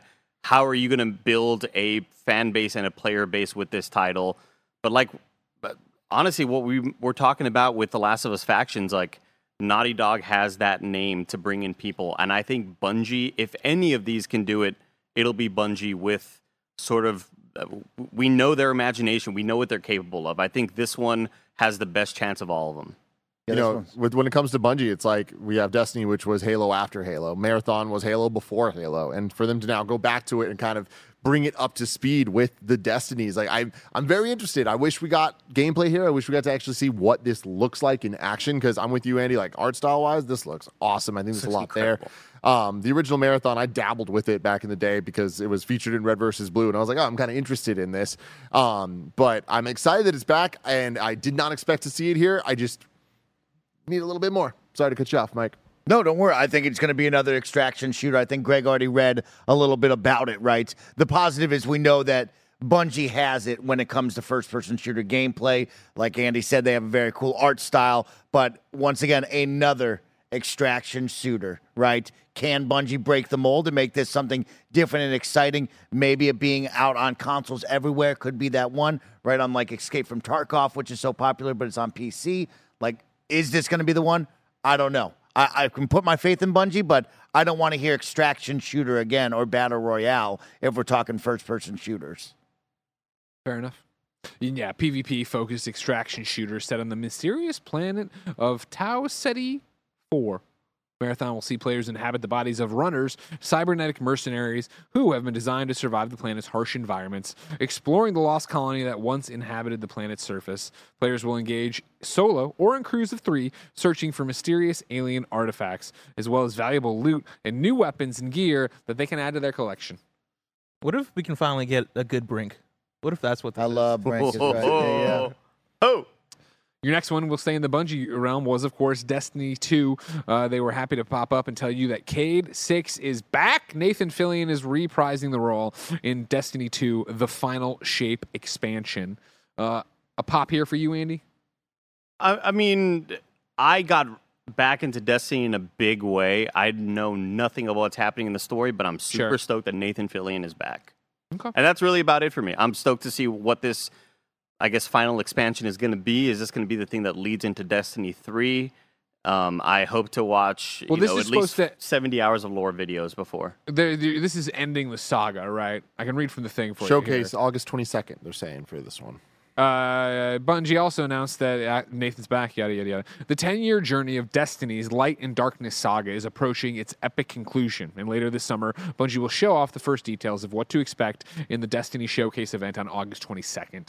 During the live stream showcase, Bungie developers will reveal the details for the final shape and provide a look forward into the future of Destiny 2. You think there will be a Light and Dark Splatfest? We should get a little tie-in right there with Splatoon. Maybe you'll get it in Foam Stars. Maybe Foam Stars will do it for you. Your 33rd game on the list here was from Firewalk, and it was Concord 2024, PC and PlayStation 5. Of course, this is one of the newer PlayStation first parties. Once again, seemed to throw mud in the face of the whole statement that I was worried about Jim Ryan making, right? Which was, PlayStation 5 exclusives won't also come day one to PC. Except for the live service games that we don't actually think are exclusives. Yeah. We don't think of these as actually being PlayStation first parties. These are just PlayStation games we make for you. So yeah, that is such a bummer. I hope that that's not the case. I really want them to push through this, but I'm worried that these games aren't going to work. They're not going to hit, and it's going to be a big waste of time. Andy was saying it earlier, like this could lead to bad stuff, but I also hope it doesn't get in the way of the games that we actually give a shit about. 100%. And I don't think it will. I think that they know enough of. I think Herman Hulse and the squad kind of knows exactly what works single player wise, but if you're going to show off that trailer near the end of this showcase, I'm sorry to everybody working at Firesprite. Like it needs Firewalk. It needs to be a bigger developer than Firewalk. Like if you're just going to show off a cinematic like that, that needs to have a bigger pop. If you're just going to show kind of a random space thing, that it all kind of bleeds together at this point. Yeah, I'm sorry this game is coming out next year and we didn't get gameplay. I think for a game that is brand new that we don't know about, that's from a studio that we don't know about, that's an IP that we've never heard of, you want to come out and actually show something that is tangible, and space is the least tangible thing that you can come out and show us. There's nothing less tangible than space. And this comes back to some of our talks on PSW, speculating on what this is gonna be, right? And like I came down on, it's gonna be some space shit, and the only thing you can glean from this trailer is that, this is some space shit. Cool colors and synthwave. Yeah. What I like is to bring in a friend of the show from Twitter, Shinobi. Shinobi, of course, a storied video game tweeter. One of his tweets here after the fact was this: "My biggest takeaway after the PlayStation Showcase, I don't really know anything more about PlayStation's first-party lineup now than I did before going into the show." Yeah. Somebody immediately responds, and this is Silver Shamrock. What we heard from Haven and Bungie and at Firewalk Studios game, just not excited about any of it. And Shinobi goes, "Did we, in all honesty, though? I wouldn't say I really learned anything from those teasers." Yep. And that's a great point. Again, I think we all expected this to be, hey, we're PlayStation, gunk, here is... You would get these teaser trailers, yes, of what other parties are doing. That's great. But then you would get the deep dive into Last of Us multiplayer. You would have more information about this. You would get a tease of Ghost 2 or something. There would be this, here's what we're really doing. And so for a PlayStation audience that has been raised, bolstered, and gathered around the single-player experience of like, this is what PlayStation is defined by, single-player AAA, and the way they've bristled at the, hey, we have 12 live service games coming. Hey, we're getting, it is a weird move to not show or mention or say single player stuff there's exceptions, but really come in and be like, Helldivers and the Haven multiplayer one. And now this Concord, and it's in Marathon. And it's just like, okay, these are what are all these games that now, again, have all been dropped, and for many people, I'm sure, are all interchangeable. Wait, which one's Helldivers and which one's Concord and which, like, how it's just, oh, this is the extraction shooter, but this is just the co-op heist thing. But they got the voxel heist thing that isn't exclusive, but it's like, it's like, I don't like the messaging. Yeah, I have a lot of thoughts on this. I want to save till we're done with this, the whole get through the game, so that we can then talk about like the future and We're right what's there. next. We're right on the precipice of almost being done with this segment. Mike, I know you're tired. Sorry. I'm excited because we get to finally talk about something good. I'm gonna beat your ass one day. Here it comes. Number 34 wasn't a game, ladies and gentlemen. It was the Gran Turismo movie. Let's go. Let's go. I'm stoked with this. People are hating on it so much, and like I'm happy it's here. These things should be here. We've seen it a whole bunch of times where like Ubisoft spends so much time talking about the movies and stuff, and a lot of time they end up being horrible. We're in a new age. I'm supporting these things. I want them to be good. Didn't last too long. This trailer looked better than the last one. Can't wait for it to come on demand. Am I right, Mike? Watch it on our Right phones. away. Let's man. watch it on our We're not phones. going to the What are we movie theater doing? for this. Get out of town. 100%. Put it on Amazon are. Prime. We're I'll going see you together. there. We're going, baby. Then Jim Ryan popped up to say it was over, except for one more game. We all went, oh no! But before he got out, he introduced us officially to Project Q. This is one that has leaked, of course, in the past. This is the PlayStation remote play device that is an 8-inch screen shoved in the center of your DualShock. It is just, if you imagine a DualShock split in half with a screen in the middle of it, that's this one, man. It's 8 inches. You'll get more info soon. Barrett has freeze frame there. I swear I've made this for thumbnails before. No, you have, because we talked about this. It's funny because we talked about this on KFGD because it's leaked. And you made this for thumbnails, and we've talked about like, oh, this is what it's going to be. As I've been saying those words, I didn't believe it. Like, I didn't think it would actually look like this. I think the one that I did I put more work into it because I used buttons from the PlayStation Move controllers. Yeah. So I did like a different Photoshop job on it. I will say it's going to be so easy to hate on this, and for a lot of good reasons. At the end of the day, I don't think that this tech's going to be what it needs to be an interesting product to anybody here for the most part. Maybe some remote play I stuff. kind of want to. I have conversations about it. but- If but- you want me to jump in, but you finish your point. Just my point is, like, I don't think it's going to have OLED. I don't think it's going to have a lot of the things that like I come to expect from this type of thing. Having said that, as dumb as it looks, that looks comfortable. Like, I've been on this never-ending quest on the Switch to like find the right things, and like it's a DualSense. We're not fucking around. They're not weird-ass small Vita buttons. It's just the damn controller. Good for you guys. This looks better. Like, this is That's what honestly I a made. better I made that design. thumbnail. I made that. It's just the backbone, right? With the It's the backbone, and I put the DualShock controllers on. What I will say about controllers. this is, when this got announced, I was like, okay, I remote play a lot. I remote play a lot, probably more than anybody in the office, I would think. Yeah, you do. I'm really impressed. And by like, it. I love remote play. I think it's a really cool tech. I recently, as you all know, as everyone here can, I am a big PC gamer. And what I recently did is start using my Steam Deck primarily for my remote play, just to see. I wanted a little bit more real estate on the screen since the Steam Deck's bigger. I usually use the backbone or whatever. And what I've been amazed by, to a degree, is that the Steam Deck remote play works better than my iPhone remote play. And I'm not a technician as to why or what's different inside of these things, but like sometimes I'd stutter in the bedroom and have to pause on my backbone or whatever, which is my phone. Happens to the best of us, Craig. But with Steam Deck, I haven't had that issue. It's been even more flawless than the experience I've had before. So my thought being, if this screen is bigger than the Steam Deck, which it is, 8 inches, at that's 8 great. inches, way bigger, I'm like, oh, you know what? All of a sudden, I am interested. If what my problem here is that a dedicated device will run it better than what my phone was running it as. I'm like, oh, okay. Yeah, that's my problem. Is I don't think that this being a dedicated device, they didn't say shit, and I think they're not saying shit because I think that it being dedicated, it's not going to be as good as the Steam Deck. Okay. Well, then I'll keep using Chirori or whatever. Have they talked about prices at all? No, all they've said is an 8-inch screen, info soon. Okay. I kind of want to get one, but I'm scared it's going to be expensive. I'm so scared it's going to be expensive. I mean, how much would you be willing to pay for that? It's Sony it's- hardware. It is Sony hardware, which means it will be expensive. The rumors have been that it's only going to work for remote play. Like, this isn't something that you can take to a hotel somewhere. I do have information. I do have a price for you, though. So let me add this in. This is for you, Timmy. In addition to highlighting its robust software roadmap, SIE also announced Project Q, a dedicated device launching later this year that enables you to play any compatible game installed on your PS5 console using remote play over Wi-Fi with a vibrant 8-inch LCD screen. LCD, great, cool.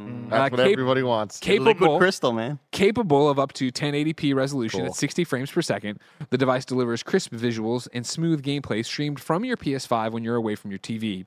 All of the buttons and features of the DualSense wireless controller, including adaptive triggers and haptic feedback, are featured on the device. It's going to be too expensive. Never mind. What do you got, Mike? Well, maybe Chat brought up a great one. Can you speak into it like the controller? It says all the features. Oh, hell Again, yeah. We're gonna be for all the talking to it. workarounds I have either on Backbone or on the Steam Deck to open the PlayStation button or Mike's tap gonna the be, screen. come in, hello. I bought care, I this want just to talk to you.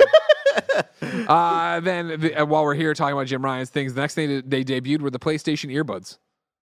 This is something I'm interested in. I have been moving away from the over-the-ear headphones, and I've been on the hunt for earbuds. You see it in the lab. We all use earbuds all the time whenever we stream. Of course, I have the Beats by Dre over-the-ear little headphones.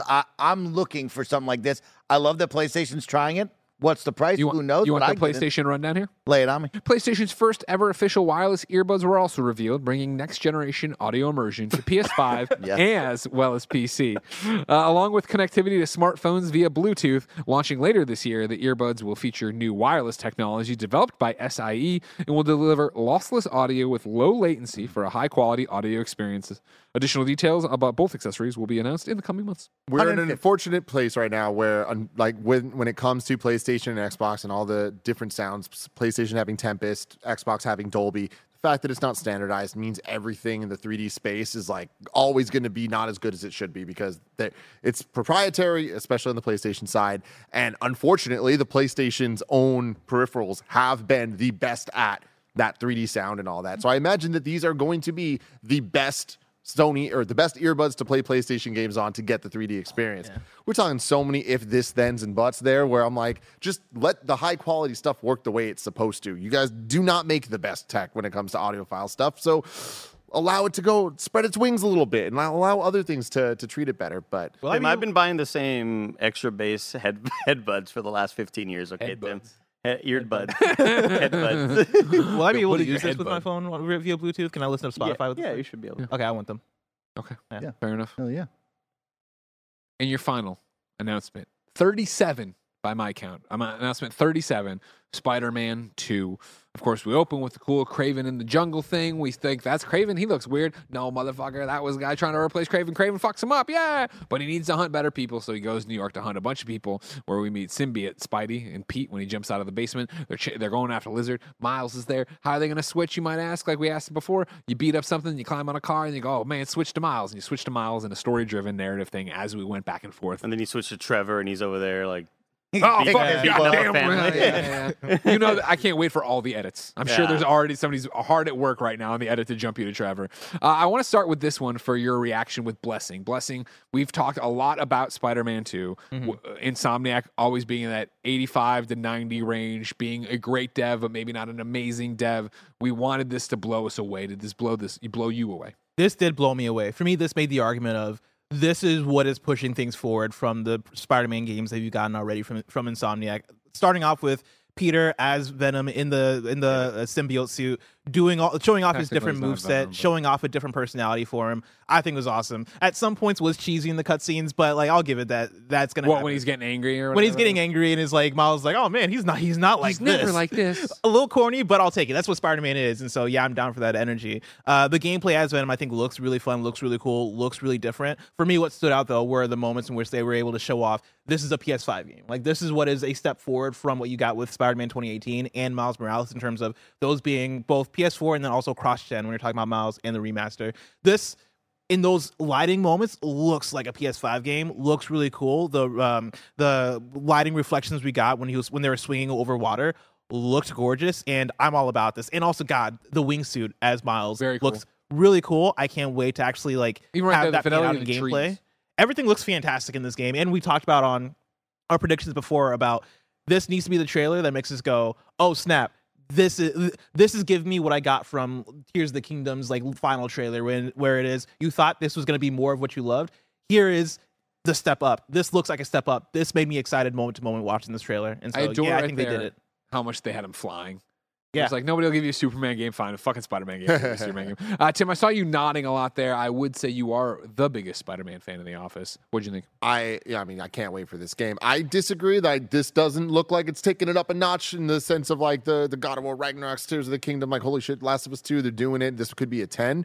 And I think a lot of those reasons are, I agree with you. Some of the dialogue feels a little stilted and corny. Again, that's Spider-Man though. I'm not mad. I don't expect a 10 from this. I'm expecting another 9 for one of my favorite games of all time. And And some of the things I was hoping for most, they did deliver on.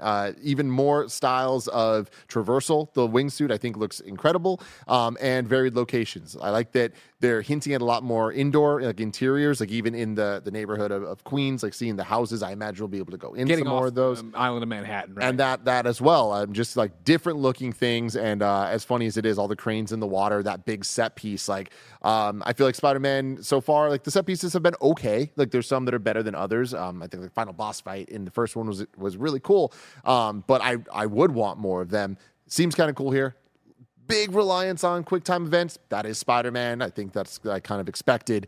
But especially for those big moments. Yeah, right? for sure. Yeah. But that's all I'm saying is like this looks like it's going to deliver more of what I want. But I think the thing that I'm most interested in is the UI. I really liked the camera shake going on there, and I liked what it looked like. There was the L1 and R1 kind of circles at the bottom of the screen, and it seems like you'd be able to hit them to have two different types of ability wheels, which I'm really excited about because I love the abilities in both 2018 and Miles Morales, being able to switch back and forth between the two of them in this with the added Venom powers as well. I mean, come on, man. I'm going to play this game for 100 hours. Yeah, I am more in your camp, Tim, that this looks awesome. This looks incredible. I didn't look at this and go, oh my God, it's not unrecognizable because that was never going to happen. But like I kept talking about, if they started with this, it was going to be like, hey, we want to come out and make a big statement and make a big push. This is what I expected and what I want. I want more Spider-Man. I want more of what Insomniac does so well. I thought it looked really cool. I do want to jump into some of the stuff they've said, and I'll, of course, get Andy and Mike involved here, right? But over on the PlayStation blog, they are talking, of course, about a whole bunch of different stuff, including the suit. Beyond serving looks, our symbiote-bound hero has some new tricks up his sleeve. We're no stranger to Spider-Man knocking heads, but never like this. He's much more aggressive, and punches certainly aren't being pulled. Symbiote tendrils aggrandize Spider-Man's silhouette, slamming foes against hard surface, dealing no mercy to Kraven's hunters. My advice, this is a person on the PlayStation blog, get cozy with the L1 button because you're going to love it, which, of course, if you went back to the thing, is where you're using the powers. The super popular suit can strike fear into almost anyone it comes face-to-face with, but Kraven isn't just anyone, and his highly trained hunters aren't afraid of a brawl. Fret not, new combat abilities can neutralize your new headstrong opponents with a little finesse. Strike back with aggressive parries to gain the upper hand, or cast a web to shut down enemies between a hard place and a harder place. Obviously what you'd expect, but our animators put the work in to deliver a much more impulsive Peter Parker, fitting the symbiote bonded to the person without sacrificing his combative finesse. New takedowns humble even the most rugged enemies, and new combat animations push Spider-Man's limits. Amazing. A little bit too long, I would say, of a presentation. Really? Yeah, it was 13 minutes in total. I Yeah, wanted and more they flew personally. by. I think it definitely dragged on a little bit for me. Like, not that I thought any of it looked less cool than the next thing, but I would have preferred like hey, you can watch the full version on YouTube or whatever. But it kind of end around this area. I as somebody watching 20 feet away on a big screen that's like streamed through YouTube, the visual differences are very, very obvious and evident to me. The fact that this is not going to be held back by old hardware, just those interior shots of him sort of sneaking through that warehouse looks awesome as hell to me. And yeah, don't think I didn't see that parry in the beginning of the game, because it looked like an unavoidable attack. But maybe Venom Spidey doesn't give a shit about unavoidable attacks, because I could have sworn it was red coming at him, and then he did a kind of a shield burst sort of thing. Looks awesome as hell. I'm very, very excited for this. And yeah, I agree. This is like, what is it y'all always say? This is a 9 that I'm going to love like a 10 sort of game. As long as we use our scale, so we usually say it's a 3. You're right. We always talk about the lessons learned, and I know that Insomniac is going to do their best to make the non-important story missions feel good and fun and involved, instead of just what kind of got a little bit old for me with the Spider-Man, with the first Spider-Man game. Even though I love the game overall, it did get a little tedious and odd in some moments. No sneaking missions, please, and we'll be good to go. This guy said it well. I mean, the game looks good. This was a ton of fun. I do agree with Andy. I think it went a little long. It felt like we were playing the whole entire mission, and I was worried of like, oh, we're just going to do this. But you know what? You can't get enough Spider-Man. Both of them look great. I'm very excited. And that, ladies and gentlemen, was your PlayStation Showcase. We said we'd start by going through every game, and we did. Tim? Yeah. Where do you want to take us from here? I want to take us to the unanswered questions, right? Like we can look at this and grade it however you want about what's there, but I think the conversation we're really having is what wasn't there, which was pretty much most things that we were expecting. So that means those questions will be answered somewhere else. Where? I'm looking back, and it is interesting to note there were 2 PlayStation showcases in 2020. Granted, that was the year leading into the PS5, but we keep saying this is the year leading into Phase 2 of the PS5. So there was still a chance in 2020. There was June and then September. Do we get another one this year or no? Is this just where they're at now? They're going to wait till they get through Spider-Man. Maybe we do get more at Summer Games Fest from PlayStation than I expected. I, at this point, am not really thinking that's the case, but I wouldn't be surprised if Last of Us Faction's there based on the relationship with Keighley and stuff, but I am surprised it wasn't here, even if it is there as well. So, yeah, I don't know. I think that the biggest thing for me is cool, waiting for the dominoes on PlayStation side at this point, which is a weird place to be. And do they save factions for Last of Us Day? September 26th, of course, is Outbreak Day. So that will be when Naughty Dog does usually celebrate and do something. Obviously, in the past few years, it's been a bit more quiet. And you could say, well, yeah, that would make a lot of sense, but it would have made a lot of sense, obviously, to talk about Last of Us Part 1 or the Last of Us HBO show in the way they did Summer Game Fest then, right? So it is a weird one. Like, that is the biggest question mark that I am shocked wasn't there. Of course, your PlayStation, you are winning in terms of the Xbox race, right? In terms of, mindshare for first-party stuff like that. You can wait and do whatever you want. Last of Us is going to be a headline whenever you want it to be a headline. This was a great lead-in to show Spider-Man 2, which is coming this fall in some facet, I should say. Last of Us, we don't expect this year, right? They have said they talk more about it this year, so you expect that. I guess you could turn and look at Summer Game Fest and say, yeah, that's where it'll be, but I don't even want to hope. I feel like if that was the case, even Jeff would be a little bit more bullish, as we've talked about on Games Daily, right? His thing of like, I think, 2 or 3 of the things here have a chance to be big for some people or the audience. And maybe he's downplaying it to then catch you off guard, but I have such a different read on that line. Like, I don't think you said it in that line, but I think he's like, there are 3 things that he's stoked on, but I don't think it's Last of Us. I think if it was, then it'd be even more of a build up. Yeah, I expect it still coming this year. And, that was what Neil said last year at Summer Game Fest. The news Fest. or the game? The news. The Okay. news. Yeah, I don't think the game's. I think you're getting news. Yeah. Before December 31st, 2023, we will know the title of this fucking game and some information. I would be so surprised if somehow that slipped into next year. I think the question is where, and yeah, I think we do turn our eyes. Release or announcement? Announcement. Okay. Yeah, I think our eyes then turn to Summer Game Fest. The fact that you were there last year, and that is where you said next year, right? I think that might imply a little bit of we'll be here at the next Summer Game Fest. That's me putting way too many words in his mouth, but. Again, where else? Could it be a Game Awards? Could it be an Outbreak Day? I don't think it would be an Outbreak Day because Outbreak Day usually doesn't have anything of that level. In the old days, they used to have big stuff.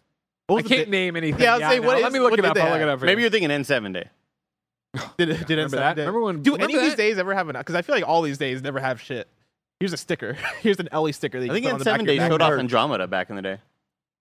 And look how that turned out. That's why. That was the sole reason why. But yeah, I hope Summer Game Fest, but I'm not going to be I don't think I'm going to be at our next predictions talking about it because I can't do this build up anymore. I'm weak now. I can't do it. I need nourishment. I need food. I mean, God damn, the way we started off so confident, Tim, of getting all these super chats from our amazing fans out there watching and community watching, and so many questions about Housemarque and Sucker Punch and Blue Point, and of course, Fucking Blue Point. Yeah, it just felt like such a given that we were going to get at least 60% of these big first-party studios saying something. 60 to 70%. This is our big day to show up and show out. And I just can't believe what we saw. It was very, very disappointing. We did get some of the things people predicted. There was hardware. Again, it was weird because there were so many things predicted where it's like, I could see it, I could not, I could, but I'm surprised at the amount of the big ones that aren't there. That again, it's imminent. At some point we need to know what Sucker Punch is working on next, what Sony Bend is working on next, what Blue Point's working on next. Literally, I can probably name 10 different things that were we know they're coming. When, where Team Asobi? There's just so many unanswered questions. I did go through. Yeah, nothing ever happens on it. You get a theme. You get a new T-shirt to buy. A Monto poster. I apologize, everybody. I probably was thinking of N7 Day. Mixed them up in my head.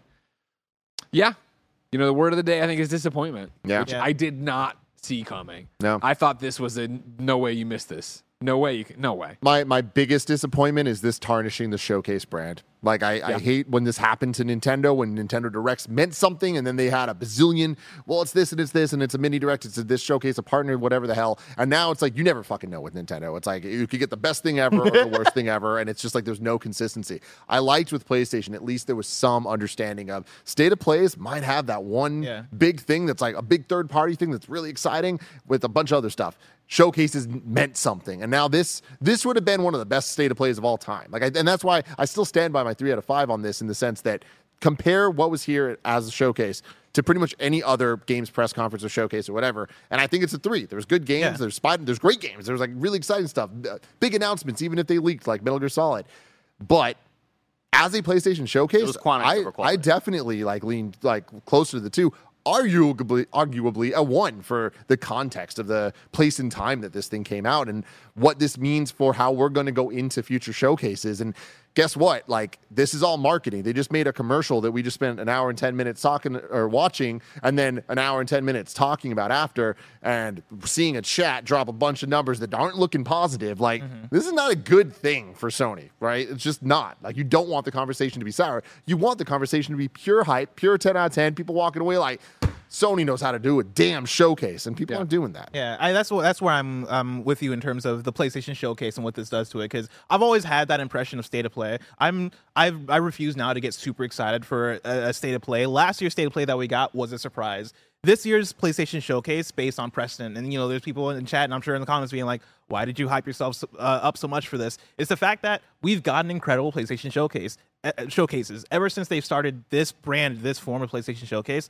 It's been dope year after year, every single time. This is the worst PlayStation Showcase. I would even go as far as to say last year's State of Play, either on par or maybe even better than this PlayStation Showcase. I would have to go back at the run of show and actually re-look at it. But this one, I would say, is still, I'd stick to the okay thing, because if this was any other company, we'd be like, oh, that's fine. That was cool. We got 10 minutes of Spider-Man 2, and he was Venom, right? We got this game, Phantom Blade 0, and that choreography looked insane. We got a new game from Haven. We got Helldivers 2. We got another trailer for Plucky Squire. We got a Metal Gear Solid game, a Metal Gear Solid 3 remake. That's where I'm at in terms of the content here. Overall, okay, but my disappointment is massive for what this is as a PlayStation Showcase. And so I agree 100% with you there. That's my thing. Is I think my 2 out of 5 is about the fact that it was a PlayStation Showcase and what was expected out of that versus a State of Play. Because this could have been an amazing State of Play. Awesome, cool. Come on, deliver all this stuff, and you go crazy with it. But they didn't. I just put into assets a tweet I like to throw up. I know we're closing up here real quick, but Jeff Keighley out there asking the real questions, responding directly to the Metal Gear Twitter thread. Who is the development team?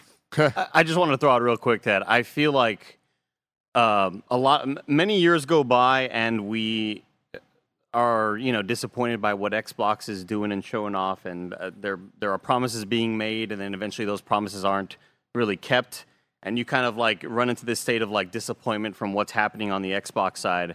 And I'm used to every year PlayStation giving us a showcase and us going, that's how you fucking do it, man. And this was just not the year for that. I thought this was going to be the year of all of the sort of third person big first party titles that you expect to see. I thought this was going to be another one of those that we're used to from Sony, and it just totally missed. Mike.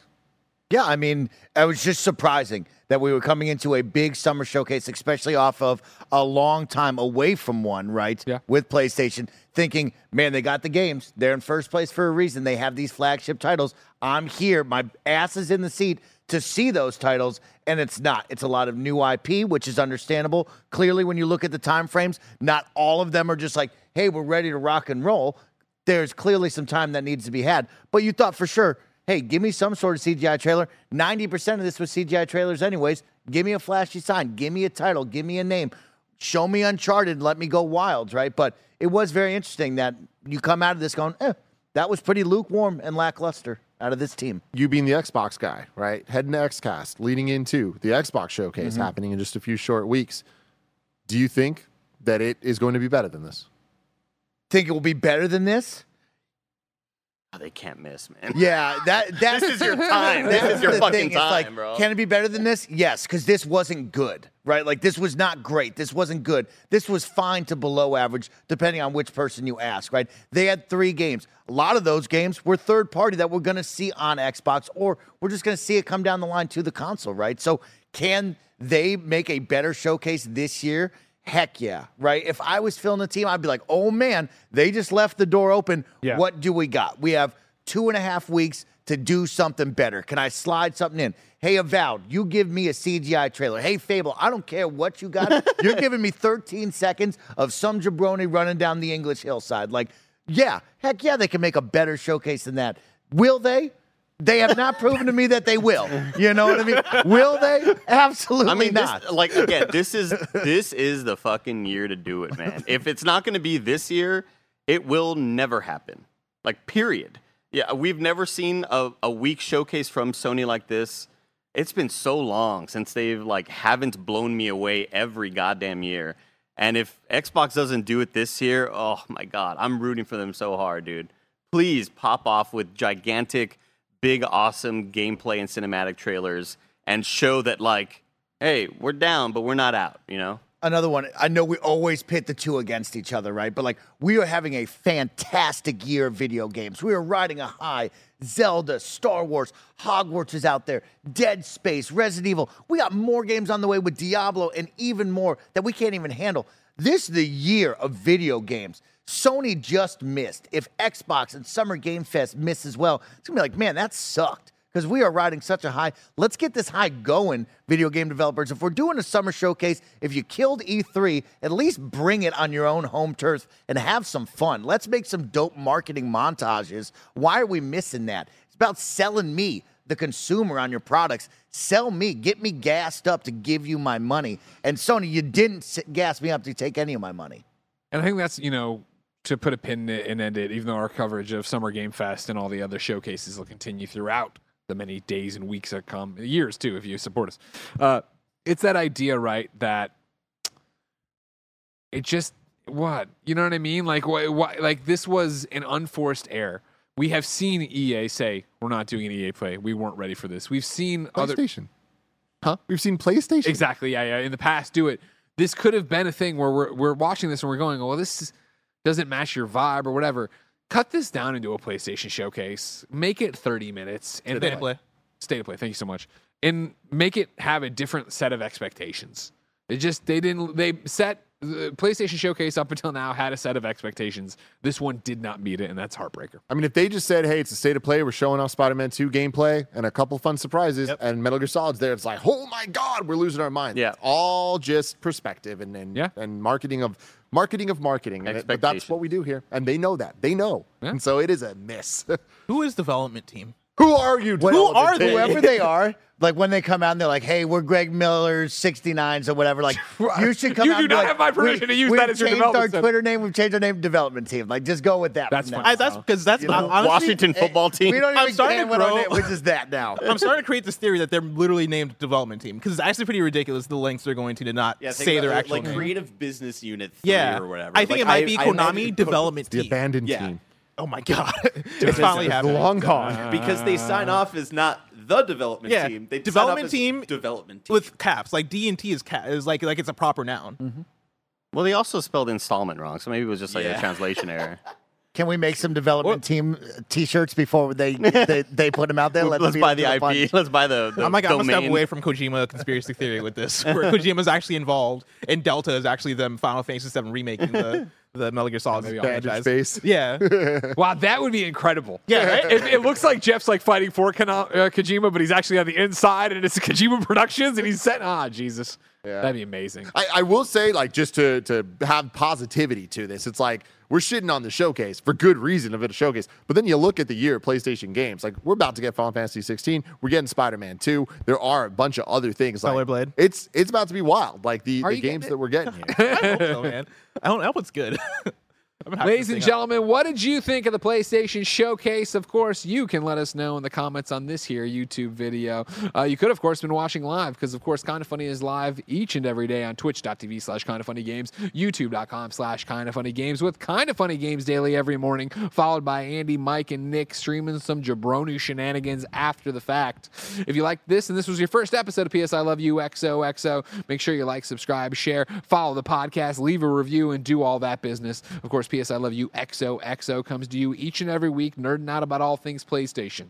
We have quite the summer in front of us. Summer Game Fest is upon us. We are happening. It is happening. We will be reacting to all the conferences. We will be, making more predictions. We will be going to LA to play a whole bunch of different stuff at Summer Game Fest play days. So all of us will be there making content, hanging out. So you don't want to miss any of that. So make sure you like, subscribe, share. And until next time, it's been our pleasure. You know where you're going. Amazon.com/Summer Game Fest to pre-order all the new games coming out. Yes. Thank you. I didn't know we needed to say that as well.